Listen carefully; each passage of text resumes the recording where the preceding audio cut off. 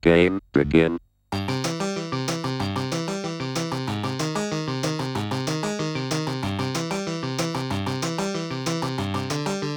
Welcome to Spike Colony with the number one deck designer in the world, special guest Sam Black, and I am Lanny Huang, the number two deck designer in the world. And I don't know if that's slipped. I'm not sure if it slipped because of and I'm here with Michael J. Sam's Flores. Distance increased last week. If there was a 1-2, he was like, 1-2 by 15 feet. Now it's 1-2 by 15 miles. That's generous to you. Joining the two best deck designers in the world is a deck designer and the chooser of deck designers in the world, Michael J. Flores. Sam, welcome to Spike Colony. I just want to share that this is an exciting call for me. I have three Magic the Gathering heroes. They are Michael J. Flores, Gabriel Nassif, and Samuel H. Black. So this is an absolute pleasure. And wow, what a day. Land tax is banned. But first, how are you doing? I'm good. Did you see if Nassif was available? I've been trying to, I drop into Nassif's stream every now and then. I'm just like, hey, so Premodern. Did you like Nassif before or after we played? Because, Sam, you might not know this story, but when Lanny and I met, we played in a PTQ, and I really wanted to play Nassif's blue-red This is 2019 Eldrin Standard.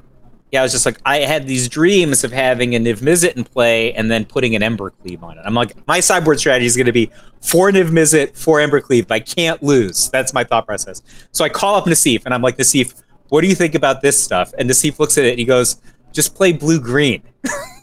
That was his answer. I'm like, that's your answer? And at the time, people were like, oh, blue-green can't beat Jund. So I just figured out how to beat Jund.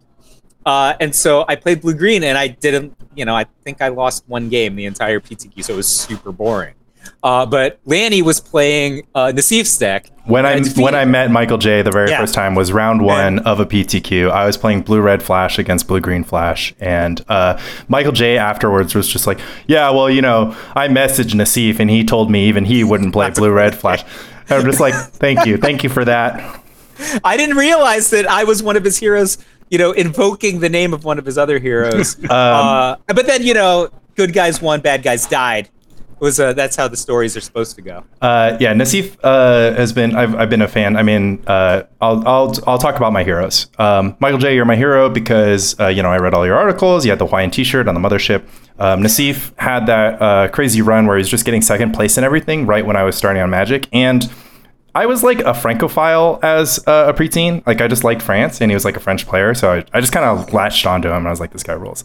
Sam, I first came into contact with your content. I think I was listening to Pro Points podcast with Sigi and PV, and I think you did the Ravnica Legends Clear the Mind 19-1 record, yeah.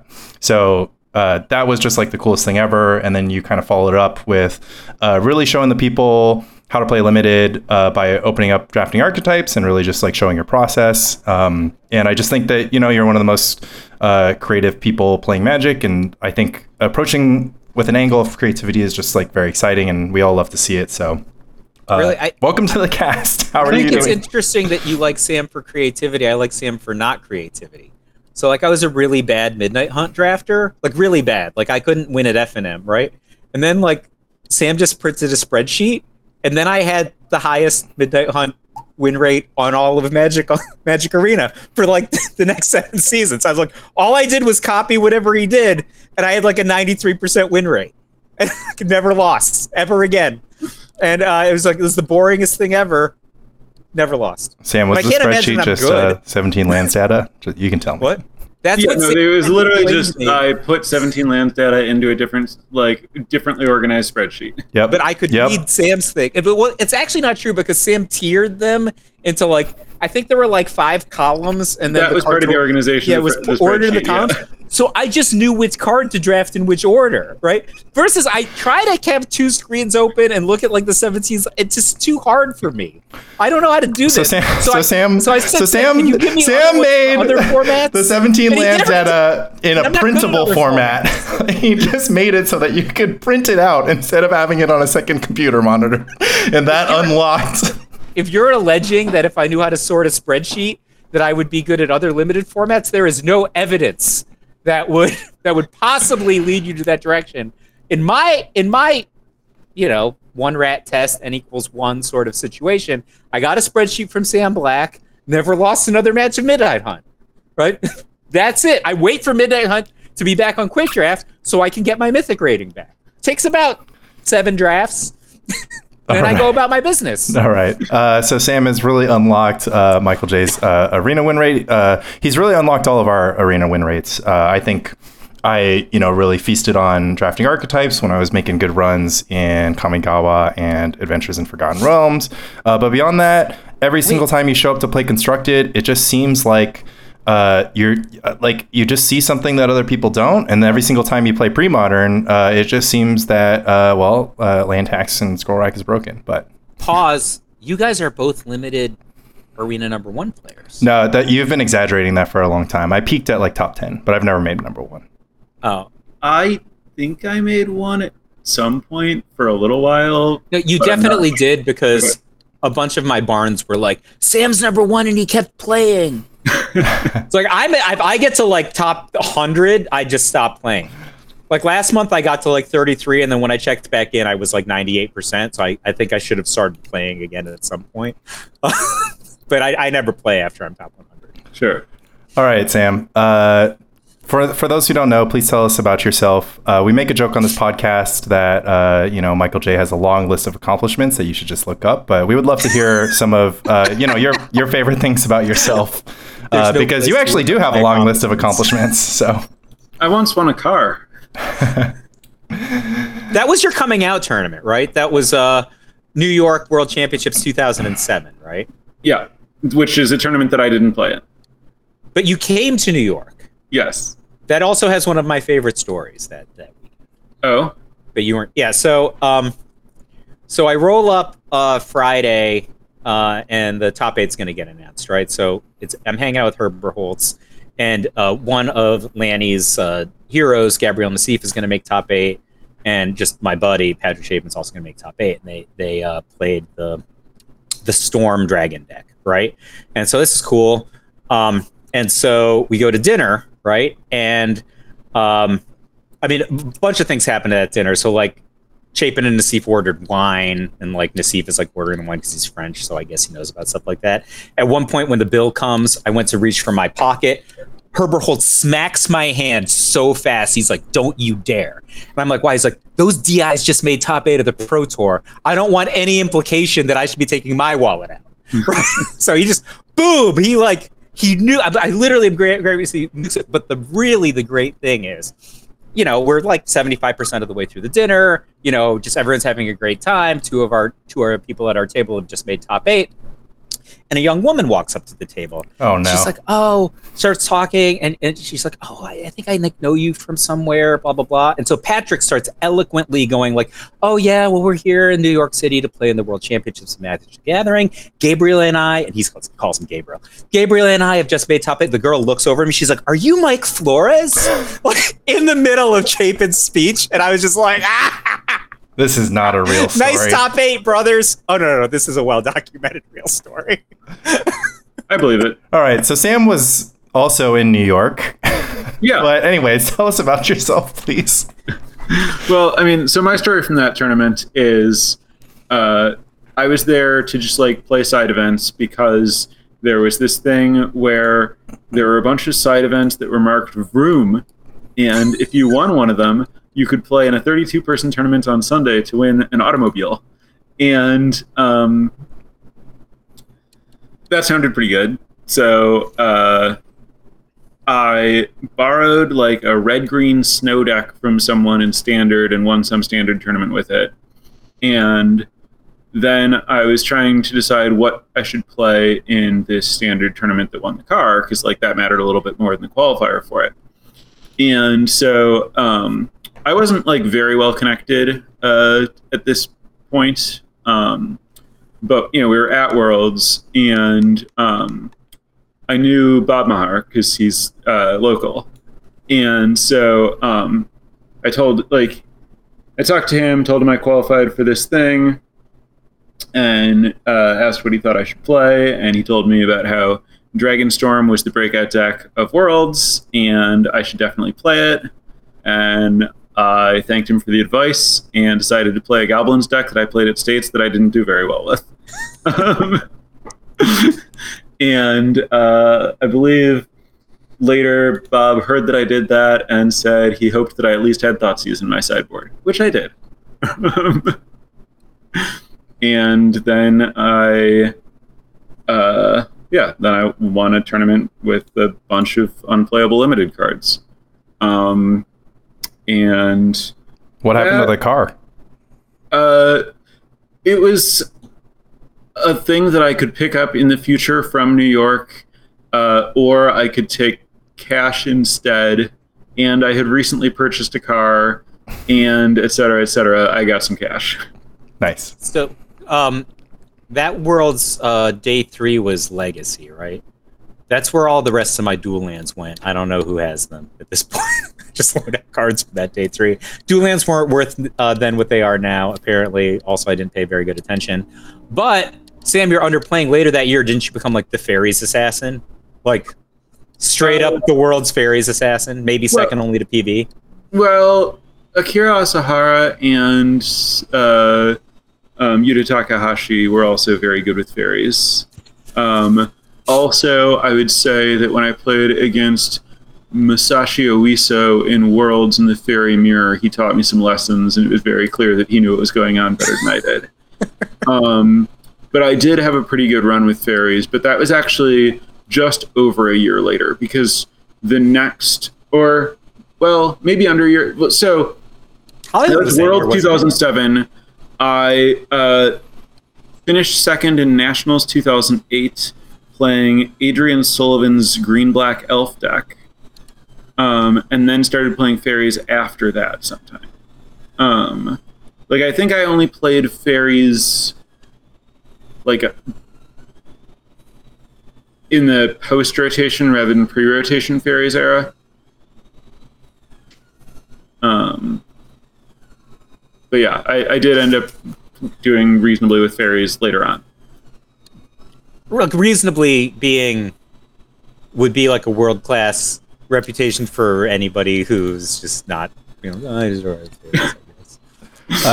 guess Elisa was better than me in the mirror. I think we're like experiencing like the two kind, like the opposite ends of the range of humility that you can have in a person, where Sam Black might be the most humble person that plays Magic, and Michael J may or may not be the least. I mean, Sam, I'm trying to entertain our fans. It's sorry if that offends you. It's a foregone conclusion that Sam's a monster. He has at least proven it in the Premodern streets, and I'd love to talk about Premodern. So. Sam Black, of course, broke the news to me that land tax was banned. We were about to record with him, and he messaged me on Discord, and he's like, well, guess we're probably not going to talk about my deck. We should still talk about the deck. It's still important. I didn't say we wouldn't talk about the deck. Yeah, we would change topics. There was probably a change of topics. I figured we should probably discuss the post-land tax era in addition to the land tax era. Yeah. Okay. And this is great. So I want to set the stage here. So if you haven't been following along, Sam Black won the Misty Mountain Spring Cup with sort of what became his signature deck over the course of a few tournaments, which was a tax rack deck that just leveraged Counterspell and Foil. One was Spontaneous Generation. It was Gush and Foil, I think. Yeah, Gush and Foil. And Counterspell. Counterspell. Gush, Foil, Counterspell, Blessing, just sort of a card advantage control deck that used Tax Rack. Please don't call it Parfait. And this was just really cool because I think a lot of people assume that Sam Black spent a lot of time in the lab with this deck, and what actually happened was he built, the first iteration. That was the first draft. Which was no, it wasn't. Michael, you're also misled. So Sam started playing the deck sort of around last year, and then really only played it at Misty Mountain large scale tournaments. Correct? Every now and then there'd be like a physical playtest at Misty. Like I did a couple of those, but. I never played it. I never put it together online, and generally don't play a large number of games of Premodern. Right. So, per your articles, it was kind of like, actually per all things considered with Mano, you were basically like, I lost to this this deck and then changed my deck so that I couldn't lose to that deck anymore. And you did that over a few tournaments and were rewarded with a win.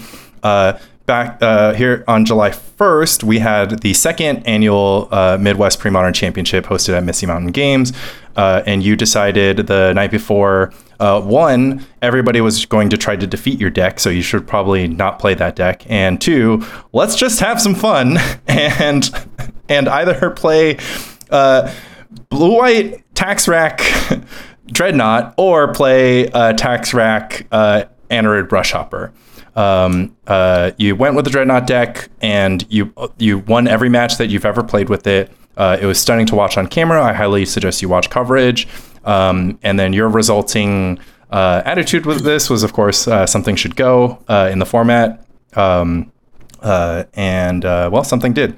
But so we're here now. So, I don't really want to rehash too much of what's out there. I think the question on people's minds is how'd you do it?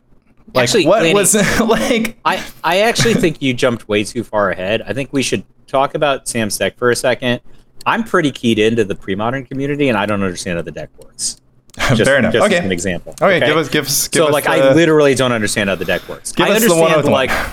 So the deck is like Mock Simon, Land Tax, Scroll Rack, Enlightened Tutor, Swords to Plowshares, 1 Sylvan Library, 1 Oath of Druids, 1 Ivory Tower. That's like most of the engine of one of the 2 kind of monster decks of the format.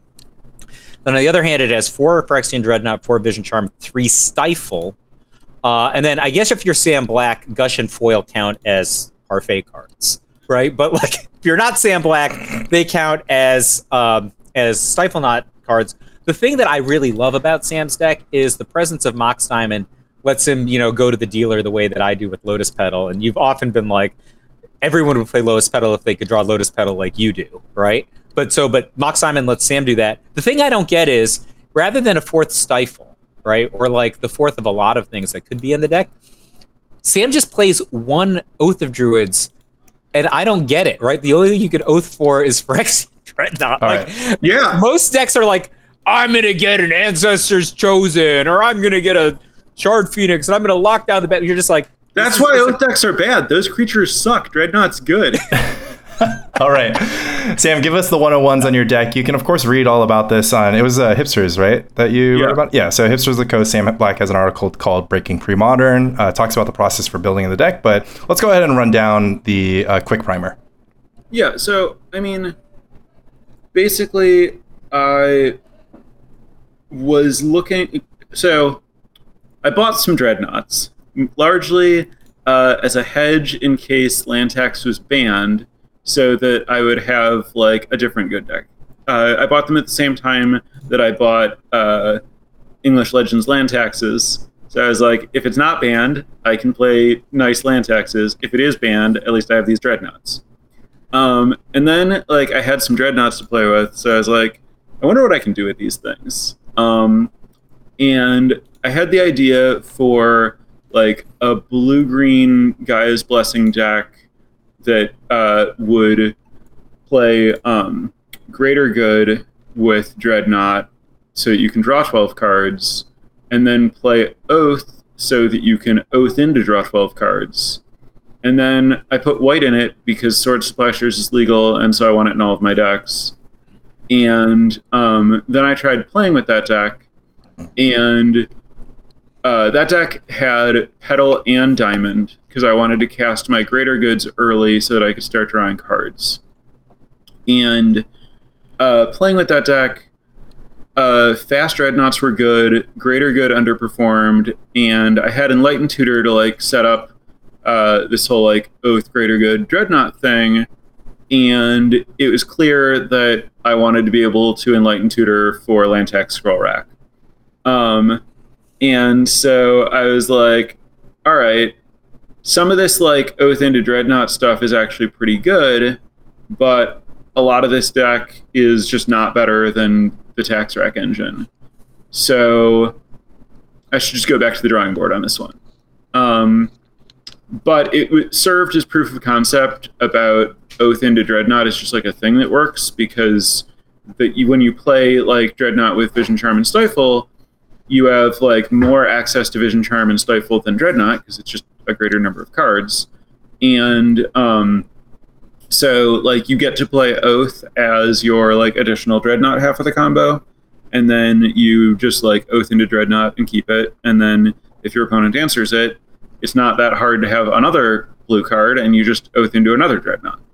And then like with the Greater Good deck, I was like, oh, and if I don't have a blue card, I can just sack my Dreadnought and draw 12, and that's at least as good.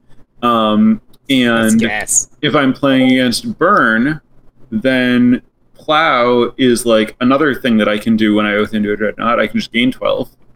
And so,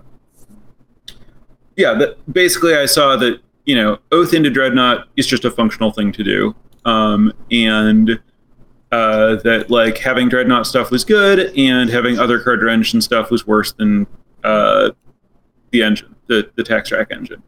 So then I was like looking at how to change my tax rack deck, and I was like, all right, these cards are locked in stone. How many slots does that leave me with? Not a lot. How many slots would I need for this like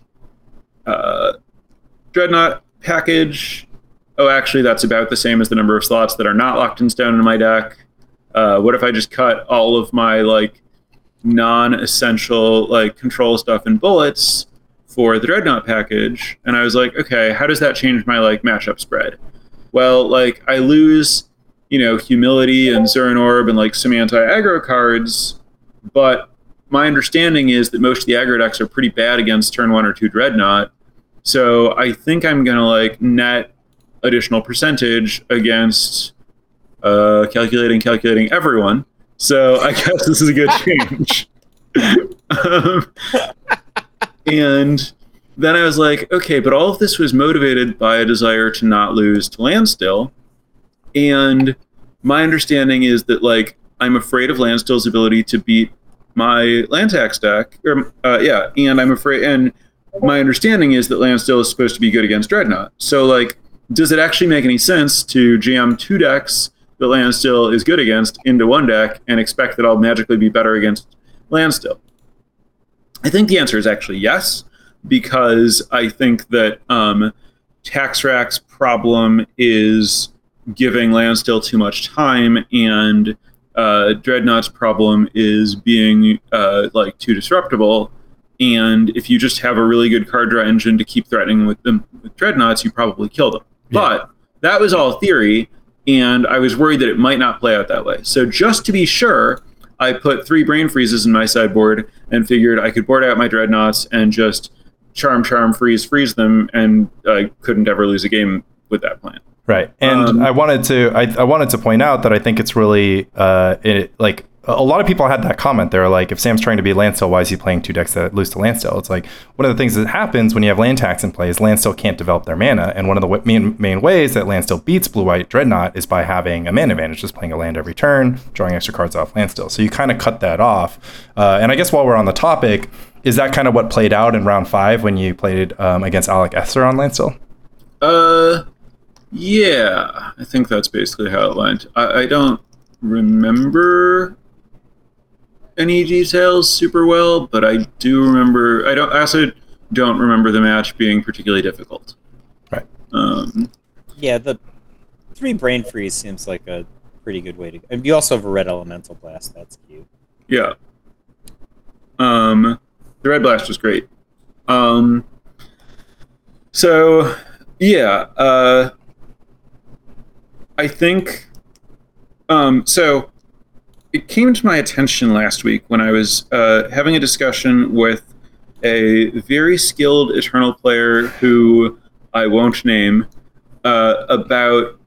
He mentioned that he like casually followed Premodern and like saw that I'd like done well, and that he plays a little bit with like a friend of his who just like proxies up a bunch of decks or something, and we were having a conversation about like, to what extent, you know, me winning with these decks is like, you know, deck versus pilot. And it's like very hard to like disentangle, but like every now and then I wonder about like why no one else plays my deck. And I played whether your people- Gushland Still deck.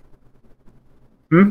I played your Gushland Still deck once. Okay. Gush tax. Sorry, land tax yeah. deck. Yeah. I played it. Yeah, I won the tournament and I beat Lanny. But those are the things that I was setting out to do. sure. Both of those conditions. No, so I did a little bit of coaching with Sam in preparation for the Premodern Champs, and Sam was like, "Are you worried about my deck?" And I told him, I was like, "Look, nobody plays your deck. I don't know why, they just don't." Against Sam's And deck I was top rewarded. eight? I was rewarded by playing against Sam's deck in my win in or draw an in match rather, and I guess I'll tell you about that really quick, Sam. So I played Oath Parfait, and I queued into your deck on round 8, which was the last round. I needed a draw or better to get in. My opponent couldn't draw in. So we shuffled up, and he opened on islands and tax stuff, and we played a 50-minute game 1 that didn't conclude, where neither of us had any lands in play and neither of us triggered land tax at all.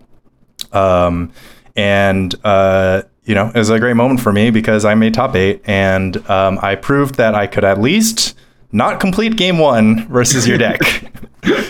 This was a problem. I think that's the best outcome for you in that matchup. Absolutely, you're absolutely right. I do think that I at least had thought about what I was going to do in the matchup, thanks to playing against Michael at the event we played. I also played Oath Parfait into Mike, and we kind of just had some discussions about it, where he was like, "Well, Counterspell and Duress kind of like both cancel each other out, so what's going on?" And then he kind of made the misplay of playing out of Plains, which I explained to him as like, you can't pick up the Plains, but you can pick up your islands, so just don't ever play a Plains in this matchup. I actually don't think the matchup is that bad. I mean, I certainly think that the Gush foil Counterspell version has an advantage, but I think that the advantage that I had against Lanny was mostly that I had gone first. I deployed multiple land taxes with 0 land in play before he took his first turn. Yeah, I mean, it's super. This is one of the reasons why I actually didn't. I mean, it was complicated. It's okay that tax is banned, but one really interesting thing about that matchup really is like, okay, well, if neither player is going to trigger land tax, then both players draw 1 card a turn. Like, whose deck doing what thing is the most important? And actually, the most important part about the matchup that I played against the deck in my draw-in in was my opponent had Phyrexian Furnace and I did not. And so my deck was finite and his was not. But the way that I forced the draw was he had mistakenly not kept 2 blessings in his deck at all times. So he was left with 2 blessings in the yard, and I was able to duress Tormod's Crypt him and make his deck finite. And it was at that point that effectively neither of us could win. You could have won. Yeah, I could have. Yeah, like, I could. He played like hella tentatively. Like I think the game was winnable from his side, but he played too tentatively. Yeah, but it doesn't matter because we didn't have enough time to finish. Yeah. But this is neither here nor there because we're talking about 2 decks that aren't legal in the format. Right. So the one time that I played against like the Oath version, I think was like before it was normal to play Duress, or at least not multiple Duresses main. Right. And I just kind of like let my opponent do whatever he wanted, and it just didn't matter because I could disrupt his graveyard and he couldn't disrupt mine meaningfully, or I could stop him from disrupting mine. Exactly. That's just like the biggest angle. But I want to kind of talk a little bit amorphous. Like I want to kind of move on because I do think that thanks to the fact that nobody can play any of Sam's decks anymore, I want to talk about like your view of like, I guess kind of like the nature of the format, what you think about when approaching it. I know that you play this mostly for fun. You're really not out there. You're not ready to fly out here and battle us, which we're heartbroken by, but is acceptable. So, granted, because creativity and the inspiration and all that stuff, I'm really inspired. So what's kind of, your approach? What are your observations, and what are like the things that, you want to try to break it once more? My approach to Premodern is very similar to my approach to Modern while I was playing Lantern. My take on Lantern was that at the time it was the best Mox Opal deck, and Mox Opal was the best card in Modern. my take on Premodern is that Mox Diamond is legal. And so I just want to play the best Mox Diamond deck because I think Mox Diamond is head and shoulders above the other cards in the format. I think that Mox Diamond both gives you like more mana faster and fixes the color mana issue that like makes multicolor decks without Diamond more or less unplayable. Obviously, Mox Diamond was incredible in every way with land tax, but I still think Mox Diamond is like the best even without land tax. I think Gush in particular is a great friend of Mox Diamond. I think the fact that I view like the thing that's going on in Tax Rack is we're just a Mox Diamond deck is part of why I see Gush as an essential part of that deck. And then the fact that I see Gush as an essential part of that deck is why I see Foil as an essential part of that deck. So that's kind of just like where I'm coming from. Like it was literally just like step 1 is I want to play Mox Diamond. Step 2, land tax is the best thing with Mox Diamond. Step 3, if I'm playing land tax, I have to play Scroll Rack. Step 4, if I'm playing land tax and Scroll Rack, I have to play Enlightened Tutor. Step 5, if I'm playing Enlightened Tutor, I have white mana in my deck, so I have to play Swords to Plowshares. Step 6, I'm still a Mox Diamond deck, so I need Gush. Step 7, I have Gush, so I need Foil. And then step 8, I guess Dreadnought's like the best threat, and if I put Dreadnought in my deck, I can kill people and my curve stops at 2. 2 is a good curve topper. That's a great curve topper. So what about your other back of the napkin decks? Because you share these on your Discord, the Challenging Assumptions Discord with Sam Black. You can find probably a link in your Twitter bio or something like that. Yeah, that's where you can find a link. And you've shared a couple back of the napkin decks, including one of my favorites, which also can't close a match, the Domain Control deck, as well as like a spicy Psychotog deck. Every now and then you've got some scribbles that don't contain Mox Diamond. So do you have any interest in kind of pulling on those threads more? So I kind of lied about my process because I touched on every card in my deck except the most important one, which is Gaia's Blessing. The reason I paid any attention to the format at all is actually that Michael J tweeted a blue-green Gaia's Blessing deck with a bunch of powder kegs and nonsense. And he agrees it's nonsense. Like, it's not that good. This is a format where you can play Gaia's Blessing. I guess I should look into it. I'm glad to have roped you in. The land tax lovers in the format are sad that I roped you in. Yeah, so I guess from a strategic how do I win framing, the process that I walked through about how I choose which cards are in my deck was accurate. From a love of the game, what am I doing here perspective, level 0 is, so there are 3 Gaia's Blessings in my deck. Joy. Yeah, those 3 Gaia's Blessings, I went ahead and so I've been playing your Domain Control list. It just says something that I've got in the box, and I played it at one of our meetups, and the Haunting Echoes. Seen Lanny so grumpy. He was grumpy all night. He was grumpy the whole week, actually. I was like, I just couldn't. I had complete control. And I was like, I couldn't find my Haunting Echoes. I added 1 Baloth, as you might recall. I couldn't find my win condition. I'd be like, okay, Baloth, and they're like, I'll plow it. I'm like, okay, I'll see you in 20 turns, Baloth.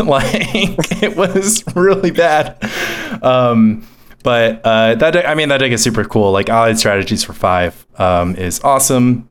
But yeah, I guess it's just sort of interesting because I think a lot of what we see you doing is that you don't I guess this is the question. Do you think that if something's established in the format, this is the good deck or whatever, the tier 1 deck, do you think that that is true and difficult to dispute. Like if you just take some, whatever contemporary format where it's just like Pioneer and you're like, just like whatever, mono green or red black, like this is the best deck.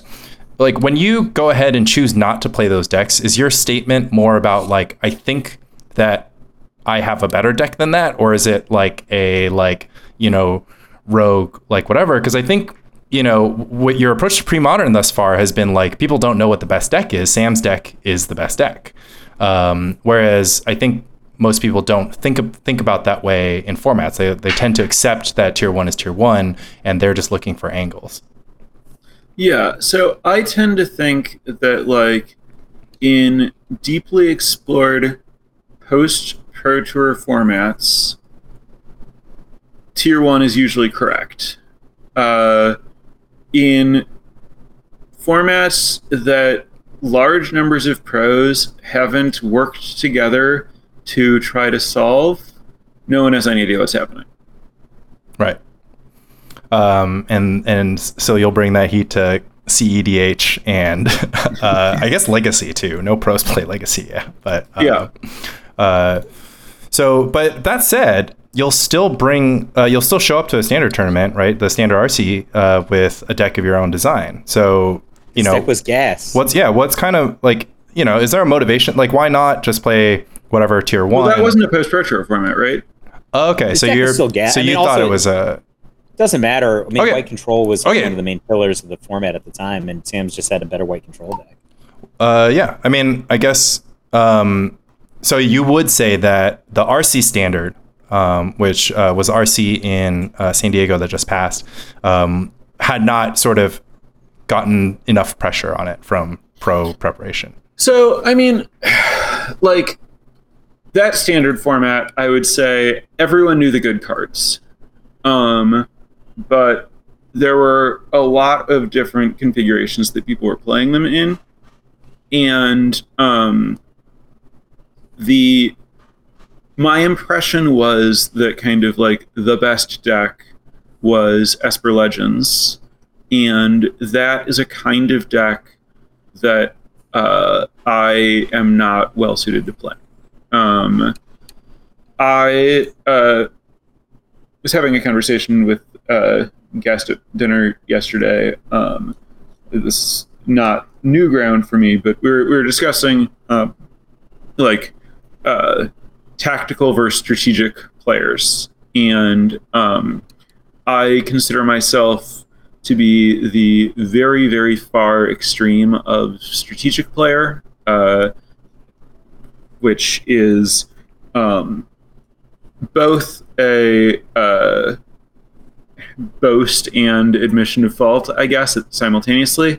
I think that there are very few players in the game who, when they like understand a format and have played it a bit, have like a better strategic approach to any given game or matchup or deck or archetype or whatever than I do.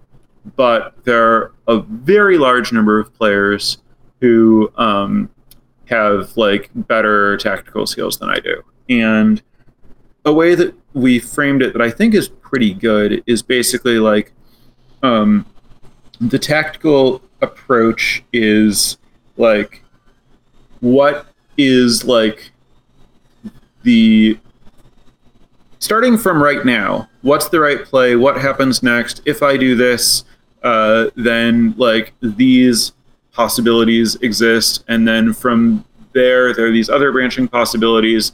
Let me figure out like which of these branches are good, and kind of like brute force your way through thinking about like the rest of the game starting in this moment.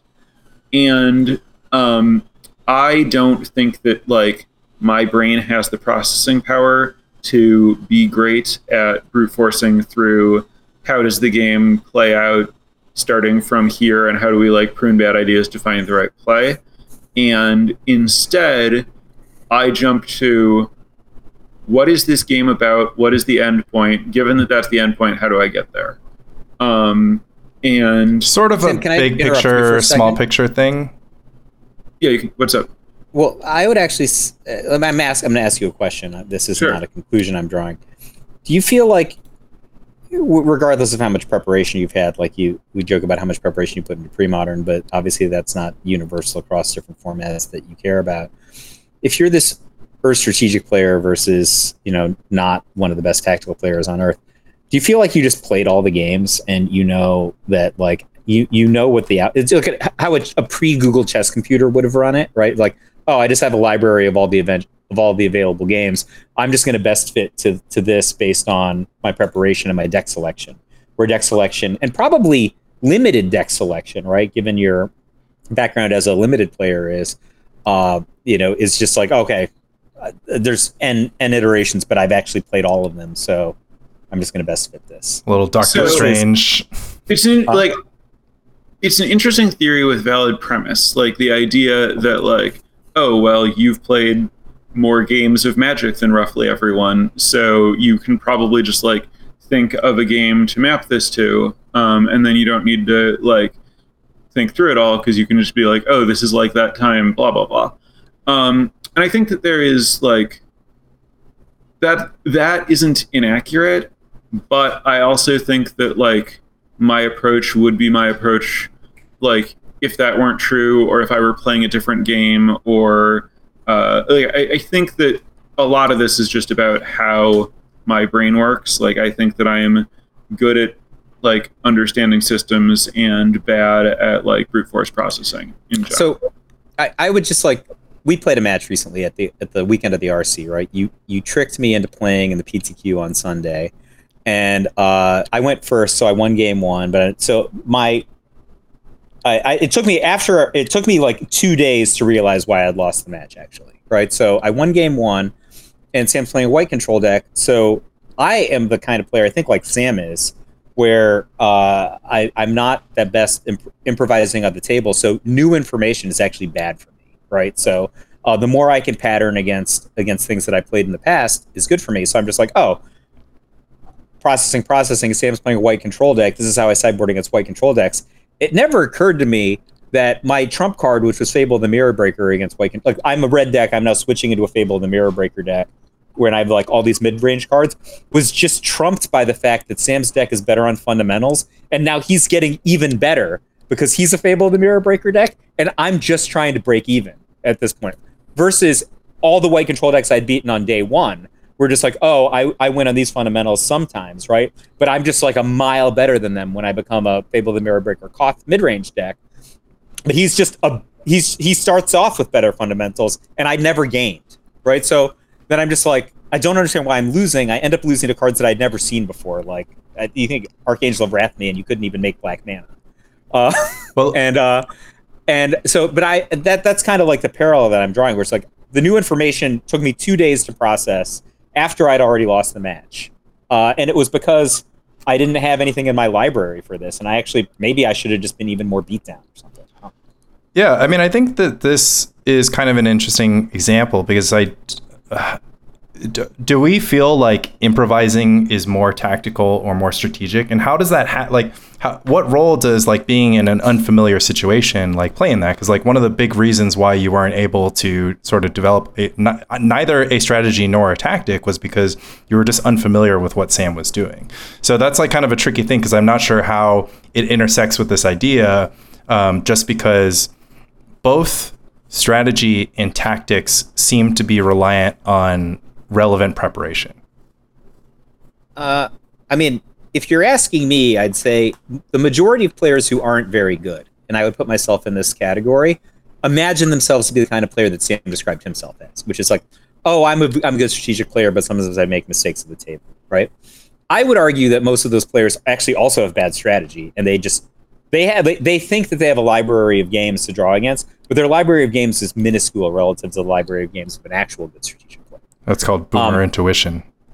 So like, yeah, you have a bunch of words for it, right? But I think that like people are actually very bad at strategy, and they don't understand. They often don't even understand how their deck works, right? And they're doing this. But I would say I definitely have a weak spot on tactics, and that like things that I didn't prepare for exacerbate for me. Like Sam beating me is a good example, right? I beat him on beatdown in game one, right? Like I went first. I got a point of damage in because we were relying on Mirrex, I think, You probably don't care. Like, Oh no, yeah, I kept a like Mirrex No Mountain Hand that had Bitter Reunion and like a bunch of red cards, and so I like got to see a decent number of cards, but never found Mountain.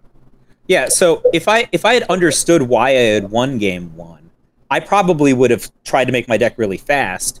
Instead of like, I was used to just sitting there and accumulating resources and then blowing somebody out because I had like, because like people are like, oh, well, people know how to play against a black deck with Fable, right? But like, do they know how to play against a red deck that's just like, I'm going to remove all of your stuff. I have Fable, Koth, and Chandra all going simultaneously. I just would never have processed that Sam was playing the same game as me, but better.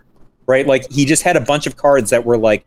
Right, we're both Fable into Planeswalkers, but my Planeswalkers happen to be flying creatures that kill your Planeswalkers. Yeah, he just like took a turn where he killed like my Chandra and my Koth at the same time, and I'm like, what the hell just happened? The trouble I have with your side of the story is that it sounds to me like you were strategically outplayed by Sam. No, I thought that I was strategically outplayed. It's I misidentified what it was going on. Right. My pattern system was, this is how I beat white control decks. I misidentified that Sam actually was already ahead of me on that vector, and that like I had to choose a different plan or my loss was going to be inevitable. Okay, I want to tie this into deck selection because I think that what we're talking about with tactics is sort of talking about like the Reed Duke, Brad Nelson, like tactical mid-range player archetype versus the Sam Black, you know. I want to help define the strategic archetype because my question is, do you feel like your role, like your play style as a strategist sort of necessitates that you, effectively don't play a known, like, because you're also not a fan of open deck lists, right? So you effectively just don't play a known deck list.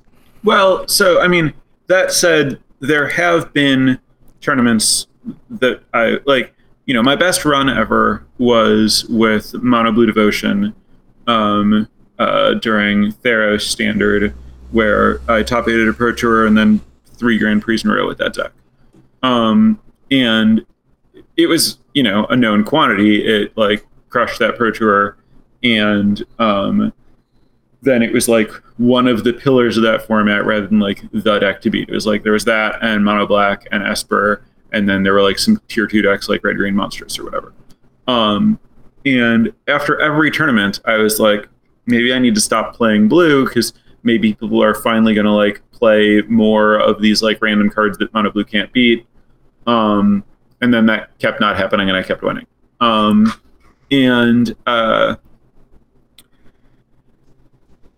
So there are a few decks. So I would say that, you know, a deck like Lantern Control that I played a decent amount and had good results with is a deck that really rewards strategists. You need to understand everything that the matchup is about to know which of their cards matter and which of their cards don't, and like just this is what the game is going to be about, and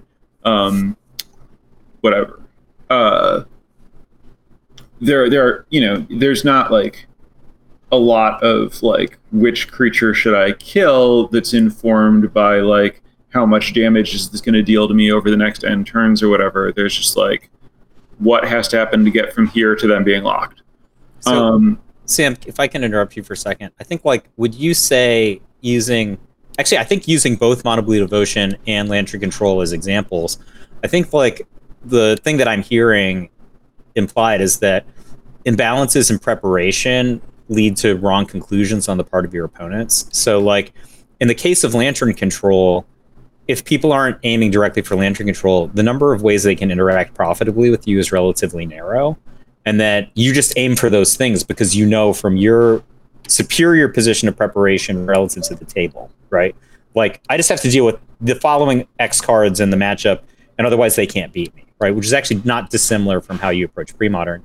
And I was actually chuckling when you were talking about maybe I should stop playing Mono Blue because people will figure it out. I remember that format really well, and I think that by the end of the format, people still didn't know who the beatdown was between Mono Blue and Mono Black. And I would say that right now, I don't think people knew who the beatdown was. And I also said, I think Reed Duke will top 8 this Pro Tour because they gave him a creature that's basically a Sensei's Divining top. So he's never going to lose, and he didn't lose for a while. Yeah. Yeah, I mean, it's an interesting tie-in because like I think it's what you're doing, of course, is you're setting yourself up for success in the certain play style you have. But one thing that like I guess should be clear, like the thing that's exciting, right, is like I think everyone dreams of basically coming up with the deck innovation, taking it to a tournament, and then of course winning the tournament. Surprising your opponents. And there's like kind of a confluence of things that make that possible. So like I'm trying to figure out the question in there, but it's sort of like, well, you're a strategist, but you also like, you also have access to something. You described it as the muse in our coaching session, which you have access to like a muse that has a much better batting average than the muses of other players. So like, do you credit that to your ability to strategize with the deck once you've built it? Or, is there an element to your approach to constructing a deck that kind of like, sets you up for success?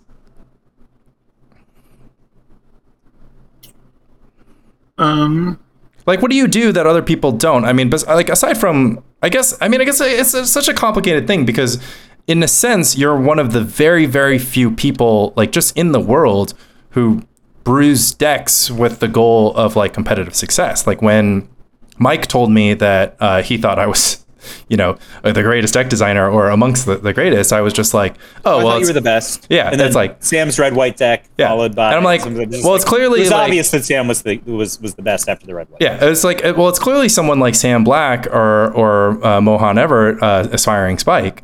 But short of that list, I actually struggle to find people who are sort of dedicated to creating new strategies to then play. Just. So I mean, is the answer just I try to do it, and most people just don't think it's possible? I mean, like, so many people, like, the general consensus is like it's a waste of time to try to build a deck for a tournament because you're not going to do better than the hive mind has already done, and I just don't believe that. Yeah. I actually wrote a good answer, I guess, in the official Miser's Guide about that, and the answer is it matters a lot if you're a content creator. And for real, right? No, of course, yeah. So your average, let's say your average finish, regardless of who you are, is not winning the tournament, right? Like, even if you're the best player, you don't win the tournament on average, right? So you say even if you're the best player, your average is not making top 8, right? However, if you're a content creator, there's a huge difference between making top 8 with your brew and making top 8 with the deck that anybody else can play.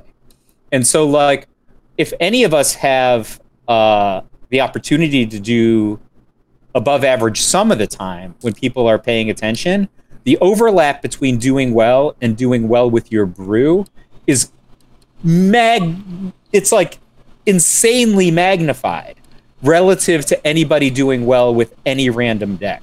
Because the overlap I definitely is what's important. The thing that you're talking about is extremely true. Like the incentives for me and other content creators, but especially other content creators who like different content creators brand themselves and market themselves for different things. And I have kind of always pursued, hey, I'm someone to listen to about like deck designing and like new ideas. Whereas, there are other people who are like, I'm an expert at playing the best deck. So for me, like, the best result I can have in a tournament is winning with the known deck or winning with the deck that I've been writing about to show, hey, my sideboard guide is the truth, everyone should buy it. But the game that I've been playing as a content creator has always been like, hey, I want to be able to like just make up some new decks this week so that I have something to write about, because a deck no one's played before is always something new that I can explain. And so I want to build up a brand where people believe that like this random list of cards that no one's played in a tournament before is like worth reading if I write it. And so I mean, that's been where I've existed since I started writing. And so, for the last 15 years or so, my incentives have been that. So, like, every Pro Tour I've ever played, like, part of my, deck selection value proposition is like, okay, these decks are really close. One of them is like the team deck that's like a slight evolution of what everyone's been playing on Moto, and the other deck is like a deck that I built that is about as good, maybe slightly worse, but it has an edge because no one's played against it. And obviously I've played against like whatever decks they're going to be playing. So, maybe I'm at a slight disadvantage on deck quality, but I expect to make it up on average on matchup familiarity and whatever. It doesn't actually matter which of these decisions is like better from winning the tournament perspective, because it's so much more valuable for me to go, 11-5 with my deck than 11-5 with the established deck. So I actually just want to say Sam taught me something. It was actually after I was on Team Ultra Pro, but like he taught me something that I didn't know for like 20 years, and it was insane. So Sam, I think it was Pro Tour Milwaukee. You made the Bant deck, and like Tom and Ben played it to like high finishes, but not top 8. And his toolkit was just, I realized how good Sam's toolkit was relative to everybody else's. He's just like, well, look at where you can get value. We're playing cards that are not bad. Like, and so like the rating of them is not bad, right? But not bad is not that much worse than the aces, right? So if you think of the best card you could play in the abstract is like Siege Rhino, for sake of rights. This is the best card you can play. Well, Wingmate Rock isn't that much worse than Siege Rhino. It's like a little bit worse, okay? But we just played like Wingmate Rock and Dispel and some ridiculous sort of like white enchantments that are like, also their rating is not bad. They're like not as good as Abzan Charm, but like they're not that much worse. You're talking about a card that's like rated, 97 points and 93 points or something. And so we're giving up like, if you added up all the cards in our deck and you added up all the cards in the Abzan deck that won the Pro Tour, right? Like we didn't give up that many points, but we got a lot of points because who the hell is going to play around Dispel in this like this big creature deck? There's not open deck lists, right? Like, so you just get like, you get massive value from information imbalance, right? And you give up very little from configuration. Yeah. But I think this is my like Sam Black built this in a cave moment where like, I think that by talking, like, I don't want to bring the content creation thing in there because it's at least from itself, right? Like you enjoy this, like you made a choice. Like the brand followed after, some initial success. And like, look, you brew decks in limited. Like that's like the thing that, again, like you said, like maybe people don't even think to do that, to like explore more than the defined archetypes in like a limited environment. But maybe I guess the point is we'll never know your secret. Besides you've practiced and you've done it enough and you've tried. And I do think that that's like an important first step of trying. So I guess I'll lay it out. From what I'm hearing, you need to be you kind of need to be a strategist. So your preparation, your understanding of the format like needs to be up to a certain level. Number 2, you still have to be playing at least not bad cards. And in some cases like Premodern, you're just going to play the best cards, which people, for price considerations or other considerations don't play. So it still kind of felt like you were going rogue. And then there's just the last one is going to be to practice doing that until you break through and rely on where the muse guides you. You have to find your own muse, everyone. Yeah, I mean, like if you understand what things a deck needs to be able to do, and you understand how good a card is, and you play a deck that does everything a deck needs to do with cards that don't suck, your deck is probably playable. Right. Yeah, I mean that is basically your average finish isn't that much worse than your average finish with the stock deck. Is the last part of the sentence. No, actually, yeah, I love that. I love that particular angle about it because I think that a lot of the narrative has been, it's a narrative inspired by tactics, which is the idea that if you lose a percentage point, in your deck selection, like that's a percentage point that you had for free, right? Like just play whatever, but play red, black, play Murktide. Like why would you choose a deck that you lose percentage on. I think everybody on this call doesn't really believe, that the only approach is to start with the deck that's 52% and then try to tactically play your way to get all 52% and then spike. I don't know. I think most people literally don't understand how their deck works. I think most people literally don't understand how the matchup in front of them works, and then they win by random events. Well, yeah, but I think that's how most Magic goes. Right, but not for those who are trying to find success on like the under higher pressure environments. Even at the high levels. So like I was just thinking about this like in context of what Sam was saying about being a strategist versus a tactician. I actually went and looked up the top 8 that I was instrumental in, and I didn't know that Andre Coimbra had made top 8 of Worlds in 2009 until that Sunday, because I was just like not paying attention to the Worlds coverage. I got a phone call. This is lightsaber standard, yeah? Yes, it's lightsaber, and it's just like, and it was like BDM and Andre were just like, I need a sideboard guard. These are my matchups coming in, right? So Andre was playing against Bram Snapfangers, Pro Tour Hall of Famer in the top 4, and I ran home and I watched the match, right? And he sideboarded the opposite of how I said to sideboard. And I talked about it with him afterwards, and he's just like, Bram sideboarded into a mid-range deck, right? The sideboard strategy that you gave me predicated that I was going to be playing against a beatdown deck.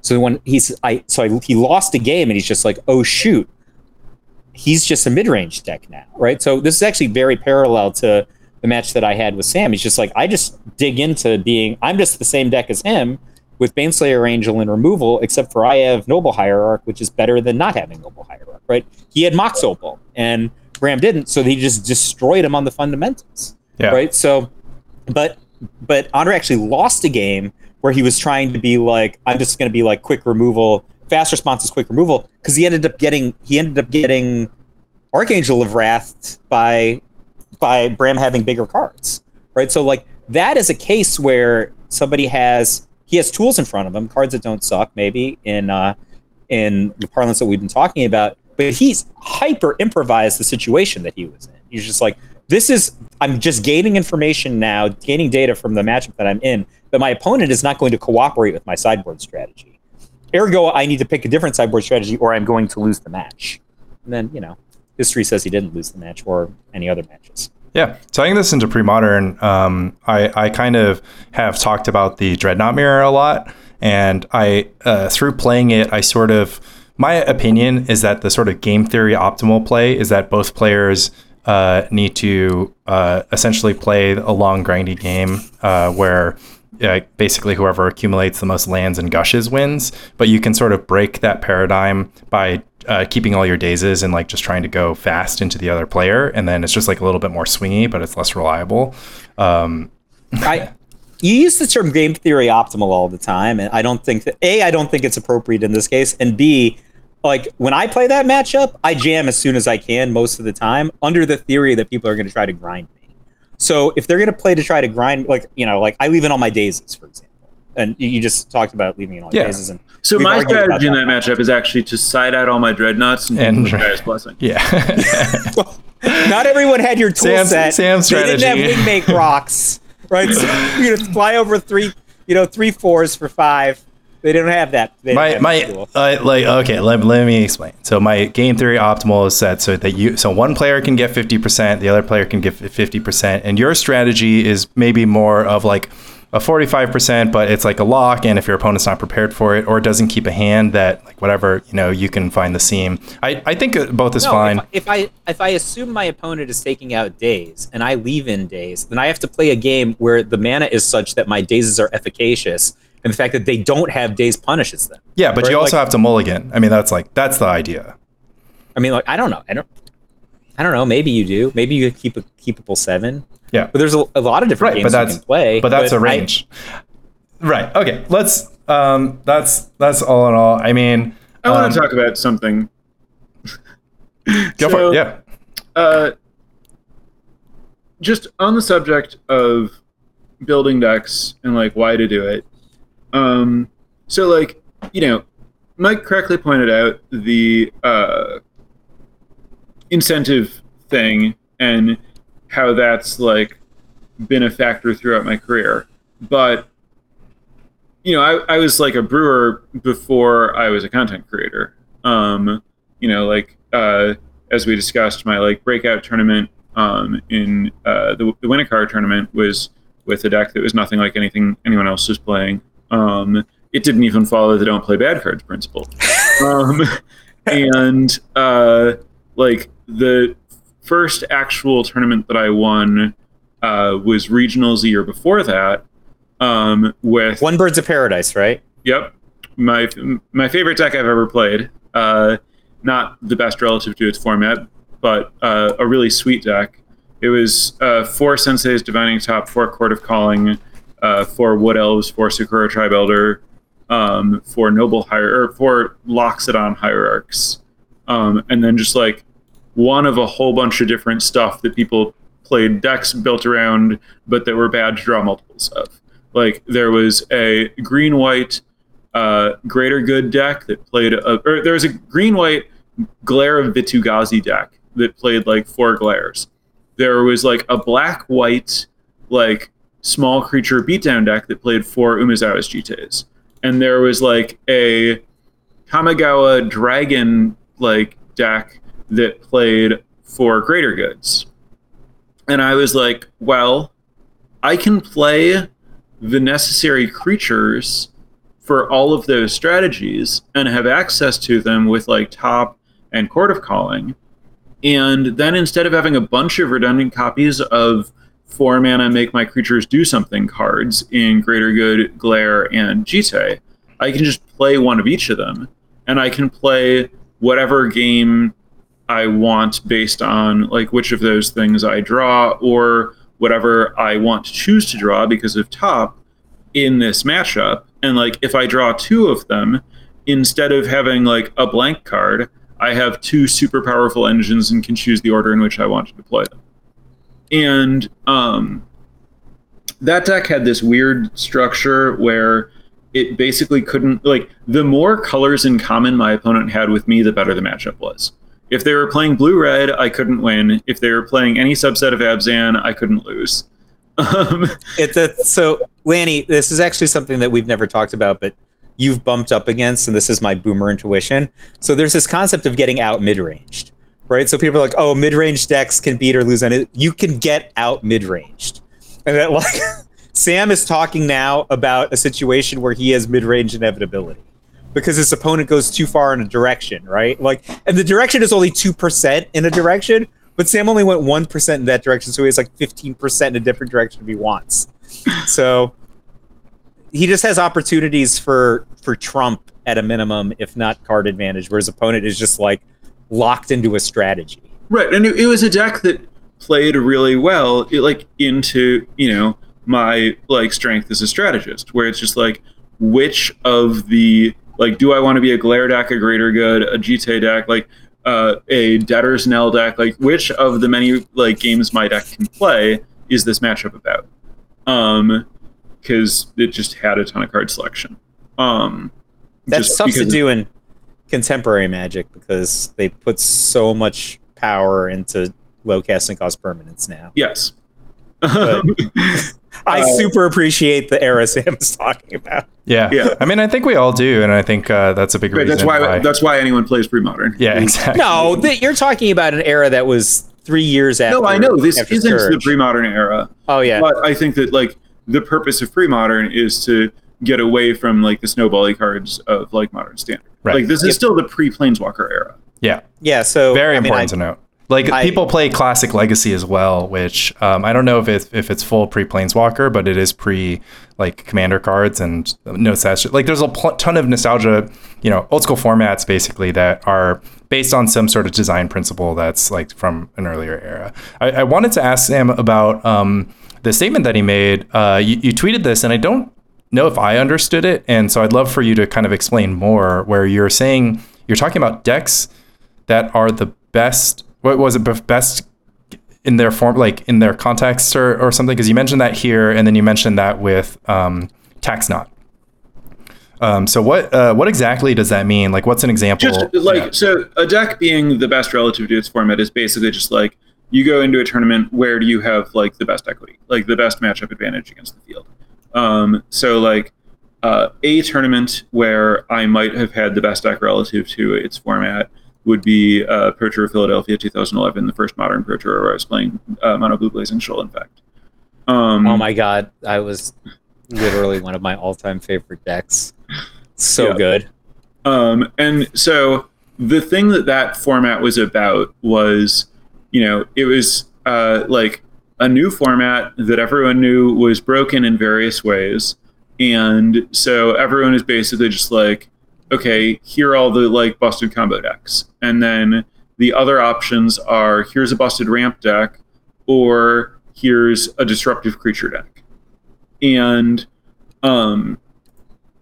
I happened to find out about and then tune what I believed would be the combo deck that was best against other combo decks, because it was simultaneously fast and disruptive more than the other combo decks were. Because it just like won with cheaper cards and had room for counter spells because its combo was like relatively tight. So it was basically just like combo beater combo. Right. So then you made the statement that you won't know if Tax Not is going to be the best deck that you've played relative to its format. Right. Because like, both of these are decks that effectively got banned immediately after I played them. So there was no ability to like build a lot of like matchup data against how they stack up against the other decks in their field. Lanny, do you know this deck? This deck that Sam's talking about? Mono Blue Infect? I mean, I've heard I've heard Legend. Right, so it has a crossover at Progenitus, which is a weird crossover for two different decks. Right? Like when Sam's just like, oh, they both have giant monsters. My deck, this one deck has like a Gush foil engine, and then this other deck also could play Gush and foil if you're Sam Black. There's a crossover here, but these are two distinct engines, right? Like his crossover is at Progenitus. It's at, yeah. 10 Sorry, my crossover with what? Between the Tax Not deck and the Infect deck. No. Both have 12 power creation. The Infect deck is two different decks. Like one deck is discard Progenitus to Blazing Shoal the opponent. The other one is to just get Progenitus in play. No, the deck had no way to get Progenitus into play. He's being ironic. Oh, okay. Yeah. He's being silly. Both decks contain monsters. Sure. Yeah. Right. So anyway, I actually got a little. I want to go back to the point that I was making before. Yep. So about how I've always been a deck builder, and it's not just the content creation angle that is the incentive for that. Another part of it is, what is your goal? And my situation in CEDH right now is, you talked about like there is an established CEDH meta, and I build decks. I could just play like Timnacrom or one of the other decks that is like accepted as like the gold standard in the format, and I don't. And people talk about, it's a 4-player format, so if you're winning like 30% of your games, you're doing all right. And so like if you had a deck that was literally just like, on turn 1, I win with protection 30% of the time, and the rest of the time I mulligan to Oblivion and lose. And those are the only outcomes. Is that a deck you'd want to play? And for a lot of players, they'd be like, yeah, I mean, that's better than like normal equity. That sounds like a good deck. I guess that's a good choice for a tournament. And that's not what I'm looking for. I'm looking to do better than that. Not a lot of people know this, but people who have followed my career closely might. There was another game that Wizards released called Dreamblade. That was a miniatures game that they launched with like a Grand Prix style tournament series. This was before that strategy had proven to be a poor marketing decision many times, in an era when where a bunch of people were doing that. And I played that game, and I was roughly the best in the world. I won the first tournament of that game and the second tournament of that game, and then was like, a known quantity, like established player, wrote strategy articles about the game, and had the experience of like, when I go to a tournament, everyone expects that I'm going to win. This was right after my first Pro Tour, but before I had like real Magic success.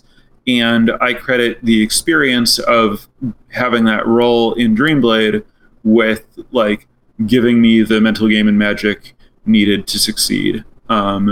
Where like I just was used to, playing elimination matches, like having the spotlight, going in with like, the pressure that exists around expectation that you'll do well. And like it was, just transformative to be in that place from a like mental game perspective. An experience that I had in that game once was, so it's a complex board game type game with dice. And the way that I practiced that game was with my roommate, Justin Cohen, and we would like, talk through everything and make like, optimal plays. And so I made this move where my opponent could choose to attack me. And if they did, they would basically have a 40% chance of crushing me and a 60% chance of like roughly losing the game. And so I was like, okay, cool. So my opponent can't take that move. So this is the right move for me this turn. And my opponent saw the opportunity to have a 40% chance to win the game, knew that they were playing against me, and they were like, sign me up. I will take my 40%er. And they hit their 40%er, and I ended up losing.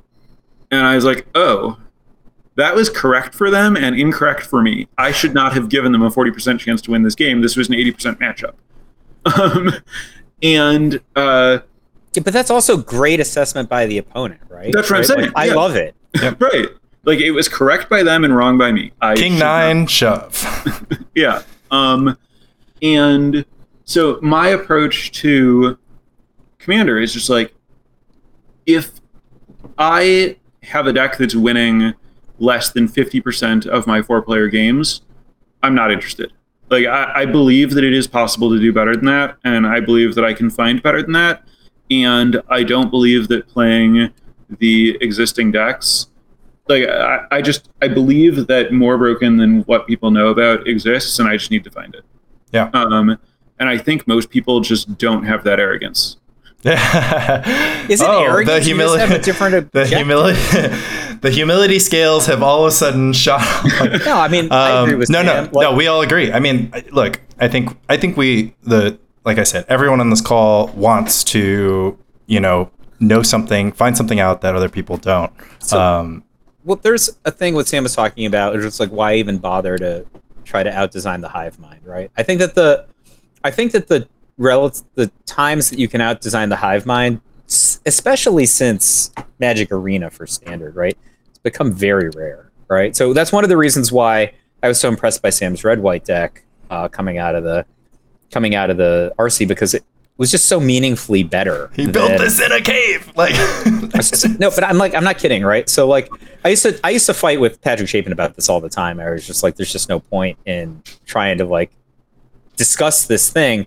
And then every so often we'd come up with like 5-color mono blue dragons or something, which is like something that no one had ever seen before. I mean, a notable thing about the red-white deck is that like I'm not reinventing the wheel, right? Like that was a twist on an established archetype where I found like a couple of good cards that fundamentally change how the deck works and makes it better. But it's not really like a ground up kind of deck. No, but my rule is always, the question that I always ask is, should a deck exist, right? So like a lot of the time people play these decks and I'm just like, well, I don't know why you're playing this in Premodern or whatever format. This is literally just this other deck, but worse. Yeah, right. And it's worse across the board almost every single time.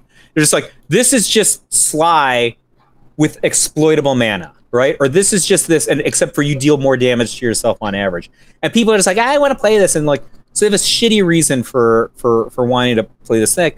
Your deck gained more life than the average white deck, despite having a mana base that could, be different colors or whatever. Then also did weird things like buying Bitter Reunion out of the graveyard with the Rebuy Angel was so profoundly different and interesting, and then it has all these implications that are going that just complexify how this otherwise Mono White is the simplest deck in Standard in some ways, right?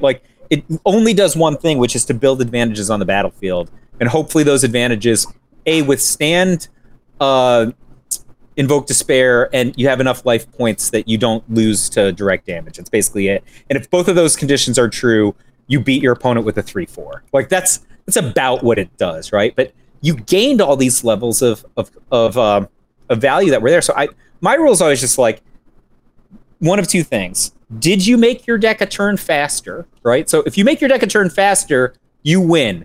If you make your deck a turn faster, now you actually have the archetype deck, right? Not even a reason to exist. If you just take the same deck, you're a turn faster, you're the archetype deck, and it might take people a while to figure it out, right? So a good example is, I always joke, but Sandy Dog won a Grand Prix with Wild and the Cattle a month after I had already... I was like, this is how Burn deck should be built. And it took 6 months before everybody was playing my Burn deck, right? I played it at a regional championship, and I can't remember who, some multiple Grand Prix top 8 competitor, made fun of me for having the card Inspiring Vantage in my deck. If you can imagine, he said, nice Standard card. Okay, now look at how Burn decks are built in Modern, right? So it's just you make your deck a turn faster, or you gain a capability without meaningfully giving up something else. So one of the things I gave up the capability of losing to other Burn decks by having stupid Stomping Ground in my deck, right? I lost nothing. Just don't play a Tarkus command, right? The same way, your red-white deck, you gained a ton of capabilities and arguably gained speed, right? So that's the way I think it's hey, can you make this one of two things? Did you gain capability, or did you gain speed? Because if you're the same deck but faster, you actually just win. You win. Yeah. It's not straight up a brew, but it's definitely an innovation. That's right. And so you're framing it in terms of the effect of building the deck this way was this big picture thing. But I think where it came from was more the thing that the white mirror is about is the fact that white's not good at answering planeswalkers. And so you have these competing planeswalker decks where post-board, sometimes pre-board, they have farewell. And so people can build up these massive advantages that just don't matter, because if it's not a planeswalker, it just gets killed. And so the whole game is about competing for planeswalker advantage, where no one has an actual good answer to planeswalkers, because they have ossification, but that gets swept up by farewell, destroyed by any number of enchantment removal cards, right? But if you just play a bunch of flying creatures with haste, you kill your opponent's planeswalkers very easily. And so then I was oh, everyone thinks that this matchup is about planeswalkers, but I can just beat my opponent's planeswalkers by making it about flyers. And also, I don't need to bother with planeswalkers because they're not that good. But the cards just aren't good in the deck. What about the first time you gave a reflection haste? Or the thing is that's the thing. I was just oh man. Once the reflection gets haste, it's just because I think people really just never understood Fable of the Mirror Breaker. They're just they have all these words they say about Fable of the Mirror Breaker, and they're no intuition. They're just they're true in certain cases, right? And they're just oh, this is why it's bad. This is why it's good. This is why you're just saying words, but it's good in this case or this case. Fable of the Mirror Breaker is mostly good most of the time because the opponent has to spend 2 cards on it, and if they don't, they just lost some number of percentage points of winning the game. Probably somewhere between 5 and 15 points of winning the game if they don't spend 2 cards on it. What you did was you took away a turn by which they could spend one of the cards on half of the Fable of the Mirror Breaker.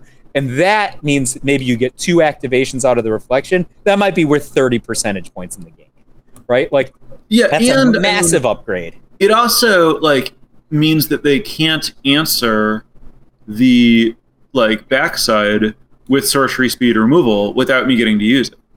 Yeah, I mean, even when you give the goblin token, like an advantage sometimes, right? Like, yeah, no, giving like the goblin token haste is also great.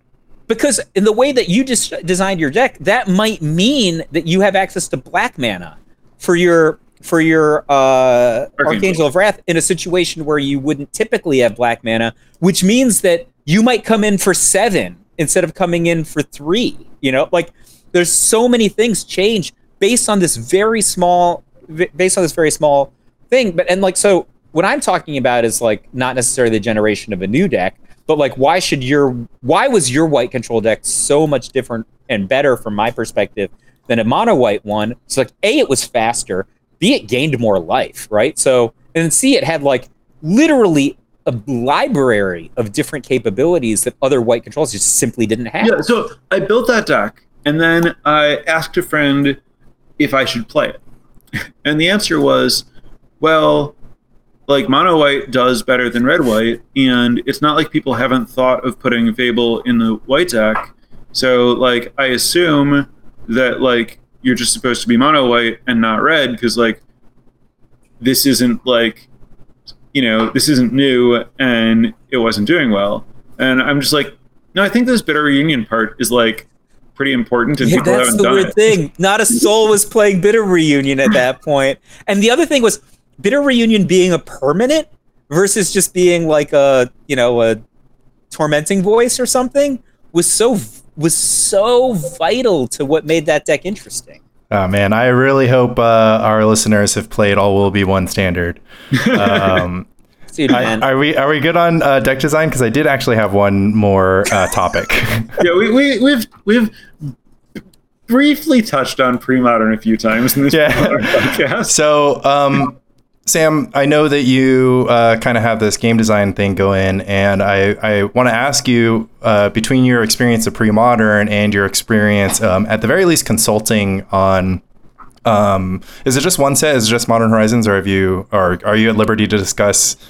Modern Horizons 2 is the set that I spent some time in the building working on. Okay, so my question is really, you know, what is your sort of take on how Magic is designed now, and like, you know, what's kind of your opinion? Like, should contemporary Magic steer more towards like design that gives you pre-modern era gameplay? Like, are there like, what's kind of the lessons to be learned from pre-modern, or is it really just like, you know, pre-modern? I don't think you can get there from here. Fair, but okay, so let's. I mean, I don't know. Let's make this interesting, right? I'm sorry, what do you mean by that? You mean that we can't go back at this point? It's too late? Yeah. Well, toothpaste in the tube. I mean, like, how do you get back, right? Like, if you assume that like pre-modern gets to play the way that it does because there's just like a lower power level that makes cards less snowbally, Magic is too big for you to do Mercadian Masks. So for people who aren't ancient, Urza's Saga Block came immediately before Mercadian Masks. Saga Block was an incredibly powerful, relative to the game at its time, set with like a lot of, you know, cards that are busted and banned in various formats to this day. And the ones that aren't banned are $1,000. Yeah, and Masks was a bit of a step back in power level, a recalibration, and basically every card in the format in the block sucked. That was my all-time best format. And the problem, so when you do that, it's potentially good for the long-term health of the game, but the set in the moment doesn't end up like being well loved or selling very well. And I think that Wizards like moment to moment profit incentives are a little overwhelming for them to want to take a hit like that. And also, it is very clear that their design incentives are to never make a set that doesn't print a decent number of cards with a commander audience in mind. Like the commander audience is the bulk of the Magic audience, and you want to be able to sell cards to them. Yeah. So I mean, let's go ahead and take economic incentives out of it. Like let's talk about designing the best game that we can, because that's sort of where I'm most interested. Because I think why Wizards is a division of a public company. There is like Mike, it doesn't exist. Mike, thought experiment. There is no art and commerce. Thought experiment. Exist. Okay. Because this is important, because like let's go ahead and take economic incentive out. The first. What does the F in FIRE stand for, everybody? Fun. Right. So It's not fun. They're trying to design the most fun game possible. So my question really boils down to, let's say we printed, the next standard environment was like, I don't know, Wild Mongrel and like whatever. Like, the next standard environment had this sort of like pre-modern incremental like feel. Like everyone in this call thinks that this is fun. Sam, from your sort of design perspective, nobody do you played actually Noose Constrictor, and that card was literally better than I know, but it's well, right, but it existed among other cards that existed in a modern era. Yeah, duh, Mike. Come on. No, I mean in the standard. Like I guess people played in the sideboard. Oh my God, you know what question I'm asking. The question is, of course, like when you look at contemporary Magic, and if you were designing for an audience, like even if it's like a smaller audience now or a bigger audience now, like do you think that? Like, I mean, I don't know. Do you think that because you play every format, do you think that contemporary Magic is fun? Is it more fun compared to pre-modern? Do you think that like I play and like every format? Yeah. I think Magic. You like fun. Modern? You like Pioneer? Yeah. Duh. You know this about Sam, yeah? Yeah. Sam plays everything. No, I mean, I also play everything, and I mean, I'm just thinking about like whether I should continue to play everything, but I don't have fun playing. Right. I mean, I don't play everything. I don't play 100-card decks. Yeah, but I mean, let's just go ahead. I mean, they're fun. I mean, it ruined my game. Is it? Have you played 250-card decks? No. Sam, I would have a long alienating speech about this, so right, I don't need to alienate, including our guest this week.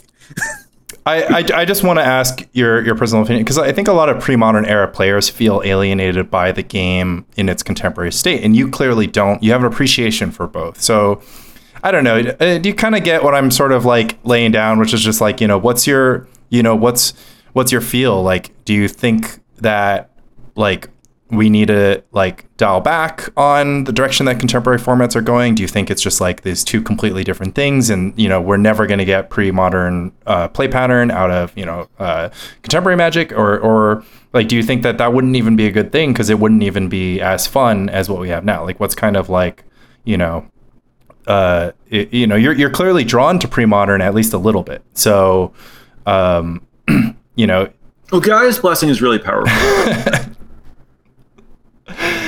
Yeah, okay. I mean, I don't know. So can you design a contemporary set that has Gaia's Blessing? The thing, like, when I think about the experience of someone playing against me, I think that my non-pre-modern opponents would have more fun in the long run than my pre-modern opponents. Interesting. Why? Because you feel like because he plays Gaia's Blessing decks. Right. Like, I mean, when I have played pre-modern in the land tax era, I would say that my opponents rarely express a lot of joy about the game outside of any appreciation they might have for like the efficacy of my deck. There's not like a lot that like where they're feeling like, oh, this was some like really like engaging gameplay. I was really like looking forward to my like draw step to see if like the game would be different than it was in the previous turn. Like, you spend a lot of time in a situation where the outcome of the game is a foregone conclusion. like basically from when I signed up for the tournament. The humility is all gone. Like, well, if you had Sam's win rate, maybe you would have a. That's what I keep telling Sam's people. POV. That's what I keep telling people. If I can be completely candid, I think your villain arc is definitely building up because you're not. out there. I broke Premodern, and there's some people who are just like, oh man, just give him to me. Like everyone wants to get a piece of you. I actually would rather just talk about Sam being like, the reason land tax should be banned is because the game has reached an inflection point, and now it is a meme. And if you don't ban it, it's just gonna meme in these directions, and it's gonna become inevitable, right? Yeah, like I've since it came out while we've been recording podcasts, I've only skimmed the reasoning from Martin Berlin, but it does seem like he's taken that idea into consideration, which is just that like if you're just gonna take every archetype and make it better by adding land tax, then it's got to go. Right, like while land tax was its own archetype. And it was, maybe it was the best archetype, maybe it wasn't, but it was just like, here is one way that you can play this format. Here's a deck, and like that's fine. It like if we ban it, we remove an archetype. If it exists, it is an archetype. Whatever.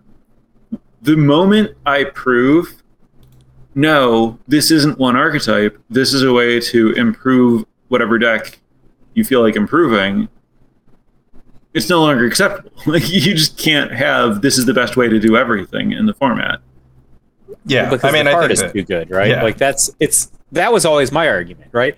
Landy's counter argument was Parfait doesn't win at a preternatural rate. I was just like, that's irrelevant to the argument. The argument is the card is too good. If you line the card up to every other card in the format, it's impossible to play properly. Well, Sam's card is actually Mox Diamond. Did I get derailed before I finished telling the story about the conversation that I had with the strategist tactician dinner guest? No. The conversation I had with the successful Eternal player about the machinations of the tax rack engine. I don't know if you go ahead and retell the point. Yeah. Yeah, so we had a conversation, right, so he was telling me about how he had a friend who had some decks and they would play, and he followed the format and saw that I'd been doing well with it, and I mentioned that, right, so I think we branched off at talking about trying to, like, separate player from deck to, like, figure out, so where I was going with that a very long time ago is, I mentioned, like, other people don't play my deck at a high rate. Like it hasn't seen like widespread adaptation. And like maybe that's just because not that many people own Mox Diamonds. Maybe it's because not that many people enjoy playing land tax.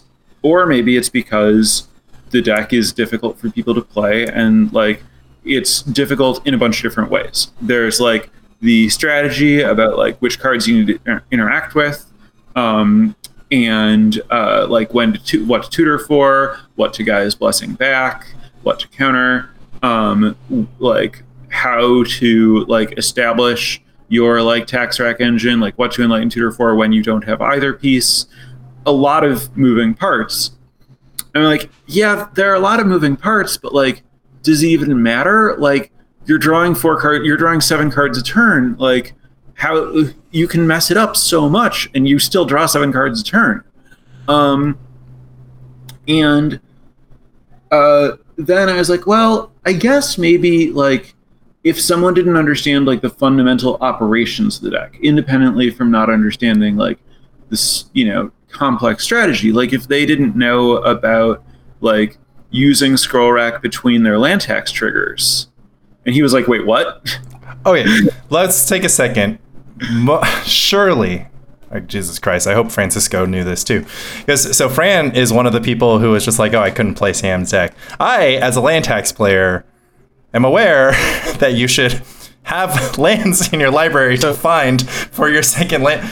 But well, so one of my arguments against land tax was how badly I played the deck. Right. So I played plains when I should have been playing islands. Oh, yeah. I often forgot that I had Sylvan Library and Scroll Rack in play. Sorry, I would go entire turn cycles using neither Sylvan Library nor scroll rack. Or triggering an ivory tower. 7, or I did not gain life without but I was drawing 7 cards a turn. Okay. How could I lose? We're such bad podcasters. Please complete the point.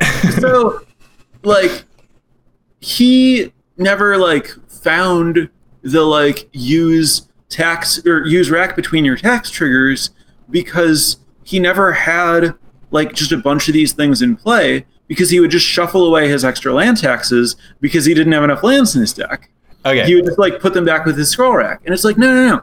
You cast it and you cast your scroll racks, and that's how you unlock draw 10 cards a turn every turn. So, but like when people are like, you know, maybe they can just like beat you by playing creatures because you only have 4 Swords to Plowshares in your deck. It's like, no. You have infinite. I draw 10 cards a turn. I blessing back all. I that means with Gaia's Blessing, I draw multiple Swords to Plowshares every turn. You cannot beat me by just casting more creatures. It doesn't matter. Yeah, I think. I think this is like kind of. I mean, look, you're absolutely right. Like, my analysis is that.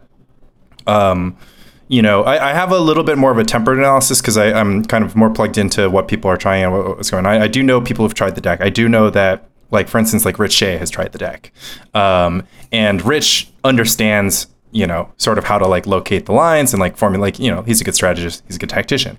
So I will say that like basically the experience that most people had, or I'll just talk about our experience. So Francisco played the deck, we booted it up on Magic Online, and I beat him with like the Rock and I beat him with Goblins and like, whatever. And obviously those are decks that you probably don't find yourself losing to.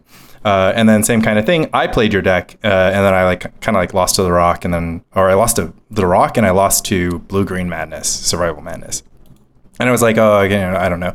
So I think that one of the things that was happening was basically like, I think people, myself included, were maybe losing these games, and then like also not really.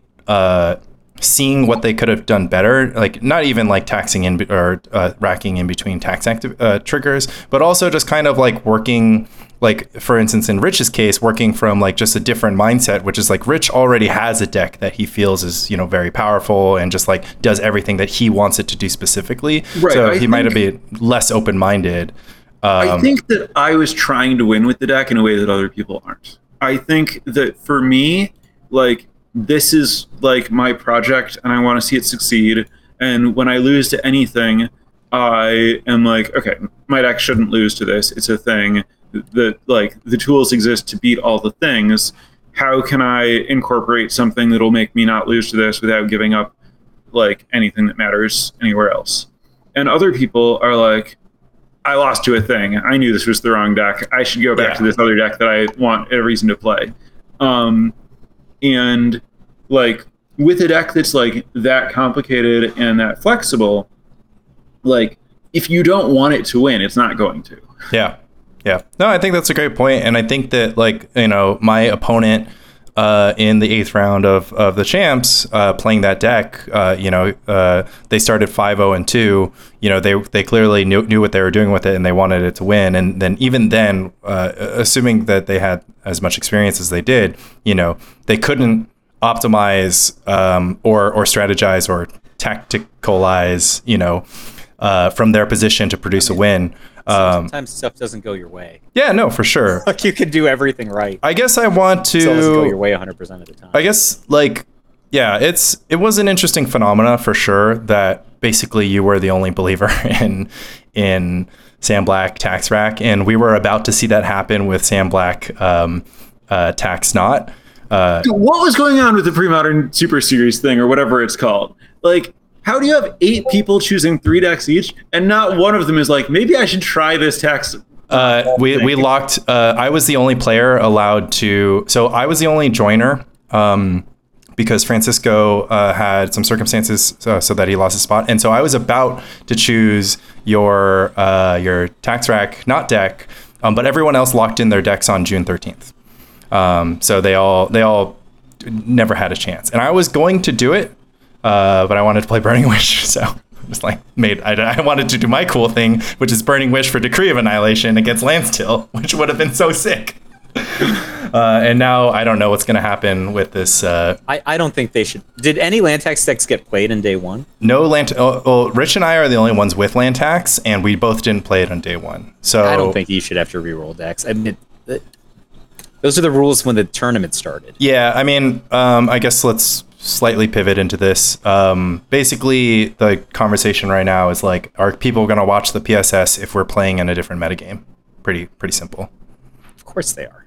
Yeah, I mean, so I don't know, but isn't it more exciting? How many people watch the PSS now? Those people love Premodern, whether or not land tax got right, but they'd be even more excited if they. Those people in Ephro. Wait, Ephro's watching. Okay, anyways. Oh yeah, I chat with Ephro a lot last year during the PSS.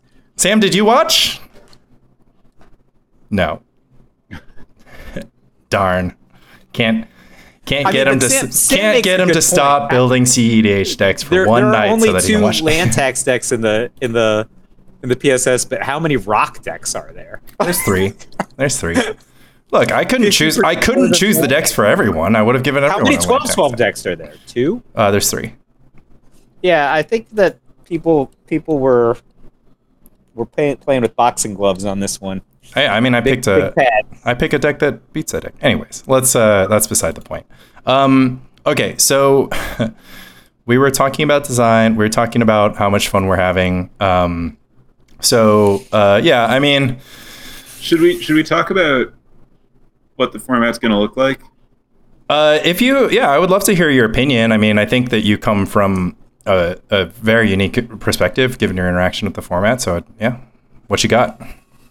Well, so I guess, a first question is like, does this affect the metagame or any other decks, or were few enough people playing land tax that this just doesn't change anything except it removes like the land tax decks? I can tell you that less than 10% of people play land tax decks.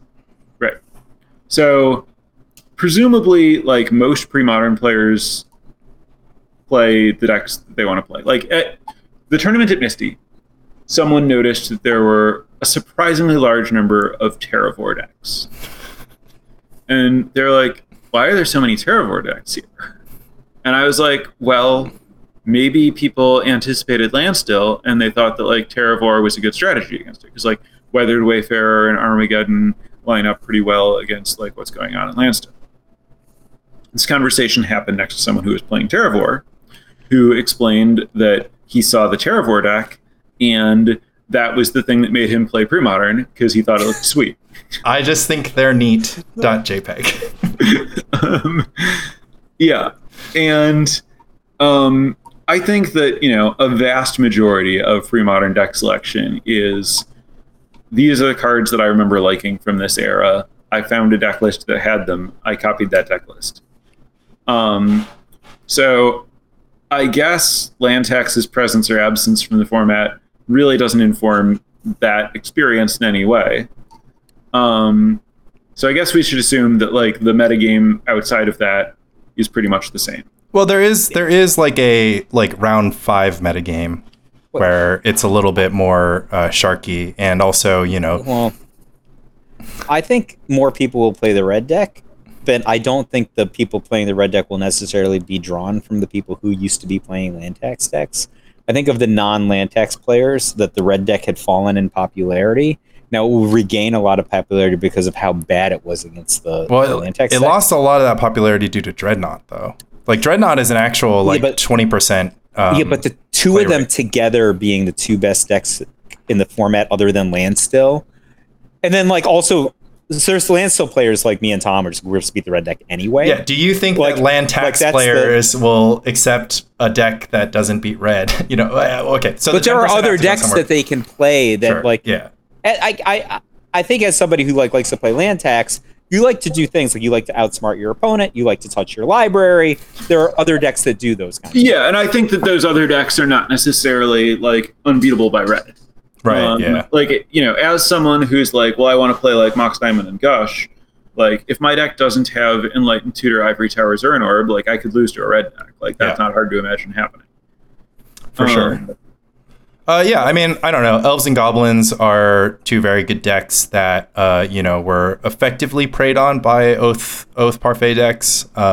There's not an Oath deck that can really leverage Shard Phoenix well, because it would need to be a deck that like produces red mana, and if you don't, like, it's hard to produce red mana if you don't have Undiscovered Paradise and Mox Diamond and Gemstone Mine and et cetera, et cetera. You could play like the green-blue Oath deck that roped Sam into the format, which it's almost unconditionally better than it was 3 hours ago, right? Like, I'm not saying like, oh, this is the best deck, but I was trying to make a deck that was better than Landstill, not a deck that was better than other Oath decks when I made that deck, I mean, right? BK has his BK Beasts. Yeah, so that is a blue-green Oath deck, right? Yeah. Like, but I was actually thinking like maybe the people who are geeked on Parfait decks, not Sandblack versions of land decks, but Parfait decks, I think they could get a lot of value out of like mulch-based scroll rack decks, and that'd be like really interesting. And like they would be like pretty bad against combo, maybe. Yeah. But maybe they'd be like really good against other things. Sam, do you think that Scroll Rack is going to be a playable card in Premodern in the future? So, the top 4 of the Misty tournament, I played against the Mulch Terravor deck, and the idea of trying to put Scroll Rack into that deck is at least somewhat interesting. I mean, I gotta say, I don't think that Scroll Rack is gonna be good. Like, I don't know. You would need like Mulch and Gush. Like, there's just not too many. There's no card like Land Tax that just puts a large volume of cards in your hand and repeatedly. Randy Buehler won the standard portion of U.S. Nationals in 1998 with a very fair green-white deck playing a Mulch Scroll Rack engine. So his engine was Mulch, Scroll Rack, Gaia's Blessing. He went 5-1 in standard, which was the best standard record that year. You could probably do better than Randy's deck in Premodern, but there's some pretty substantial evidence for this being capable of competing with, for example, decks that were playing Sapphire Medallion with Counterspell backup on turn 2 and turn 3, or turn 3 combo kill decks, or red decks with Fire Blast and Jackal Pup. Well, all of those things existed. My baseline standard. I mean, my baseline thought is that the Mulch deck, as it stands, already leverages an advantage from the lands it draws. It'll just draw cycling lands or man lands or wastelands, and so like racking those for value isn't that exciting. And then also, but you get to make sure that your Mulch hits more. Yeah, but like playing. Well, doesn't I mean? Wait. Honestly, playing Mox Diamond to get a bunch of dudes in play seems like a waste of the Mox Diamond. Well, your Mulch. Like, I mean, first you got to get your Mulch numbers up, right? So how many? Like you need to get your average Mulch numbers up, and then once you're there, you're going down on the Scroll Rack cast and the Mox Diamond cast, and so it just feels like it doesn't like add up to. It doesn't feel like it adds up to an edge. It definitely sounds like this has to be a blessing deck for it to make any sense. No, it probably has to be a blessing deck for sure. Right. Because you need to be mulching more than a normal number of times. But like, it seems like every time I see somebody, and I talk about Jeff Ferris on this podcast a bunch, but like, it seems to me like I own Mox Diamonds, but I'm using them to cast a Werebear. Just seems like a foil Werebear. Come on, man! I just think they're neat. I just think they're neat. I think that the reaction of "Come on, man" is a reasonable reaction to this. All right, more breaking news. Swords to Plowsharesable. And that is like all of the. But a Nimble Mongoose. Nimble Mongoose. I like a Nimble Mongoose. That's a different story. Breaking news: the Premodern Showdown series will continue on with no changes, no rerolls, no whatever. This will be the last tournament played with land tax. Oh man, I hope you Decree of Annihilation everybody you play against, including Rich Shea. Oh yeah, and that Rich will probably have a land tax in play himself. So but the last taste anybody has of the card land tax is horrifying. That's what I hope. So speaking of Sapphire Medallion, oh yeah, that's where I want to go. You've got a Gush Sapphire Medallion, like sort of blue-black Psychotog deck. Yeah, is that what you're talking about? something in that space. Like probably I will probably like start over in making the deck list, and I haven't decided like what I want to kill people with. Like, is it Dreadnought? Is it Haunting Echoes? Is it Psychotog? Is it like Quirion Dryad? Oh, you're talking Lanny's language now. Hey, he likes a good 66% of the cards you just named. I like all of them. I mean, so I think Sam drafted this deck, and there was like a deep analysis in the mix, and I was like, oh yeah. This is Lanny's language. Deep analysis is conservative. We might be quiet specking for deep analysis. Oh yeah. I was gonna say, are you gonna intuition for deep analysis? Yeah. Intuition. That's how you know what you want. Right. So like, the question is basically like, how aggressive can I afford to be with my life total in this situation? And like, do the deep analyses have to live in the sideboard? And like, we start by intuition for AK, but then like post sideboard, we just have AK and deep analysis. Yep. So yep. I think that the thing that I'm scared of personally is like, even when I want to meet up with 12-12s, I was playing Phil Nguyen 12-12 proxies. Then Lanny like guilted me into buying a set of 12-12s, and they're just next on the chopping block, right? Like this thing with land tax does not portend well for people who just bought 12-12. Yeah. The 12-12 was half the top 8 of LobsterCon, won last year. It was the other degenerate deck that made up the twin flames right. So of your degenerate deck. I definitely think that where I go might just be cut all the stupid cantrips from Dreadnought to play Sapphire Medallion and a bunch of actual card draw spells. Yep. And then just like play more 12-12s. Yeah, I like adding more mass to the deck. I think that obviously it's different. Like, the deck really wanted Gush, like it has to draw Gush, right?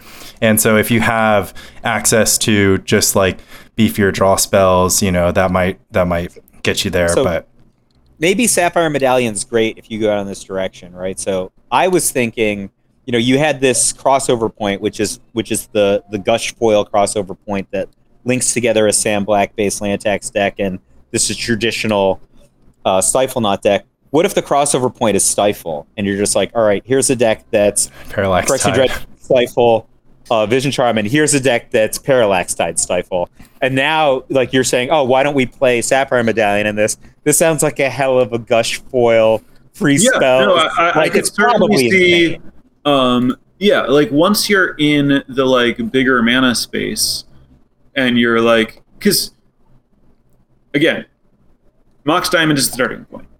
But when there's no land tax involved, you don't need your curve to stop at 2, because you want to play Mox Diamond and then play more mana sources and then draw more cards and play more lands and more Mox Diamonds, and just get to the point where you're like 4 mana up on your opponent because you haven't missed a land drop and you have 4 Mox Diamonds to play. So wait, Sam.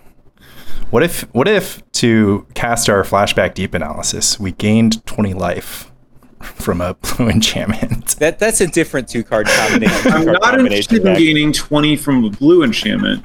I'm open to gaining 20 from a white sorcery. All right, so here's. Wait, hold on. What's that card? I'm too naive. Mike? Like a Gerard's verdict? I mean, Gerard's wisdom.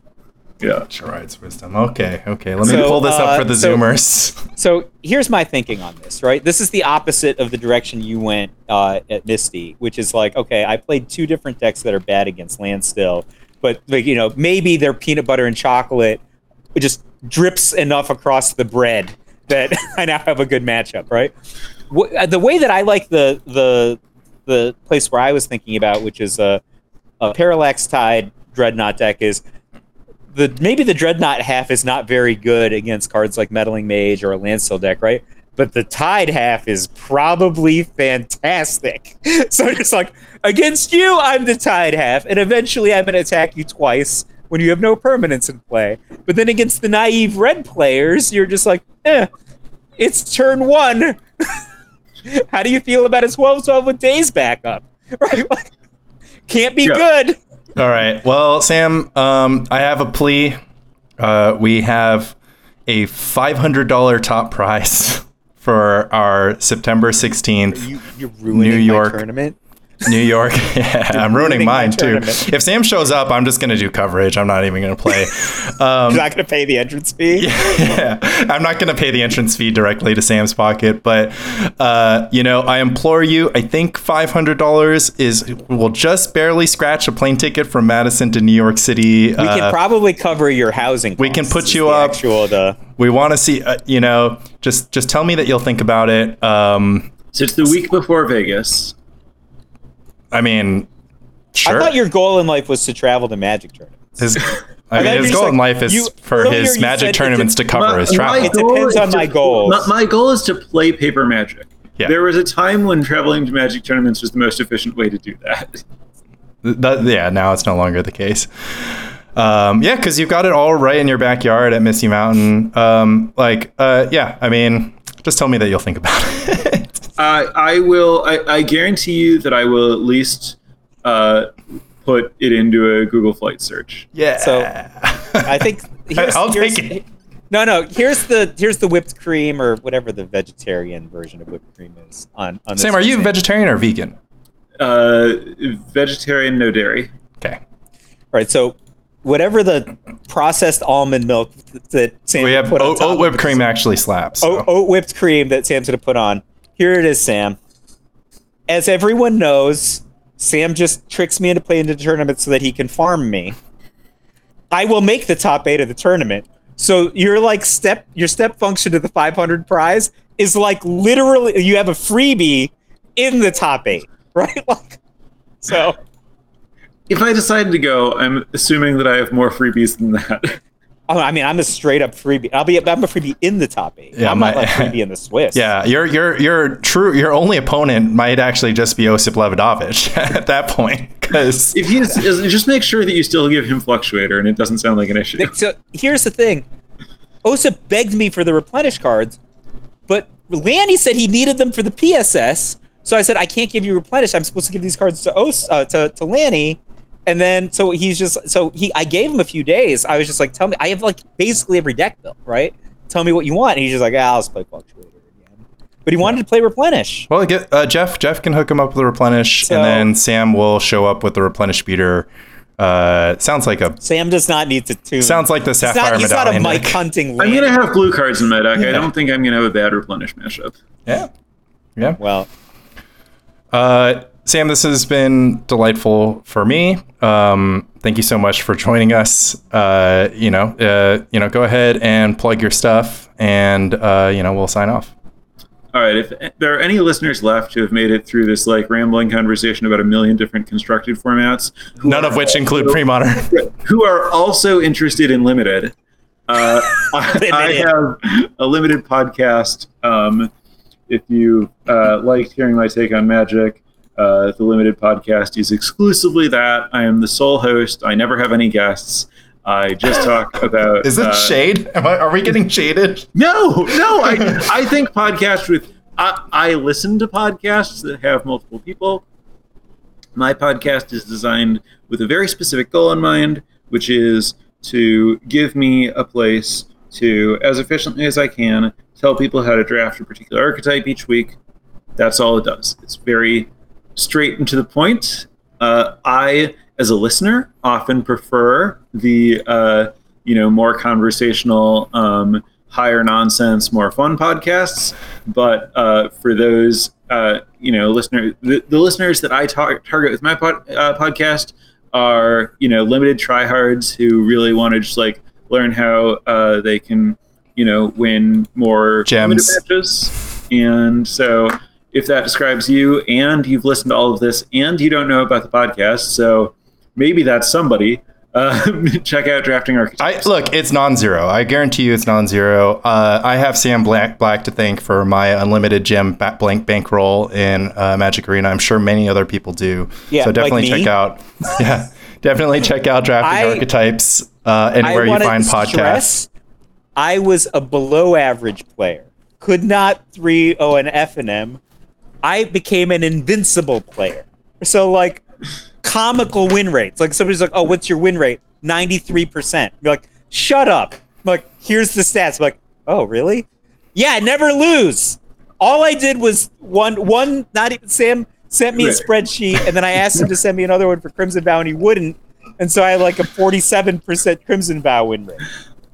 But for Midnight Hunt, yeah, so 93%. Unfortunately, this has nothing to do with my podcast whatsoever, and it's simply the power of a little help using 17 lands. But I drafted more than one archetype. I drafted Black-Red once because I opened Flurry.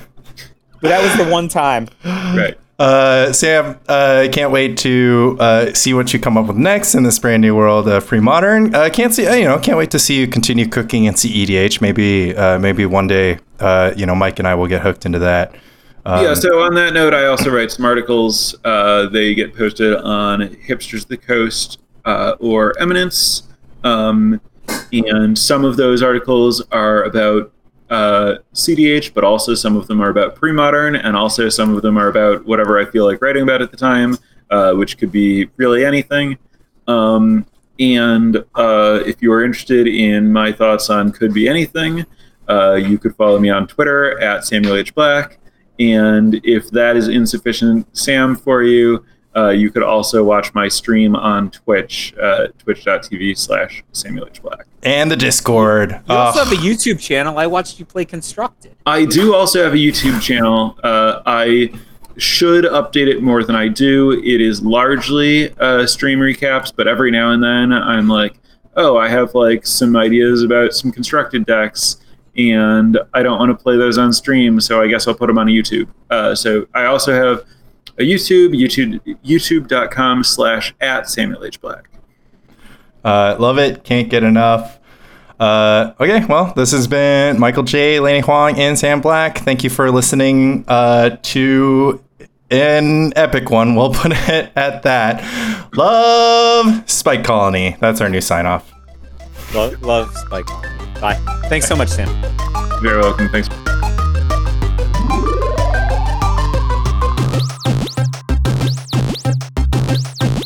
Game over.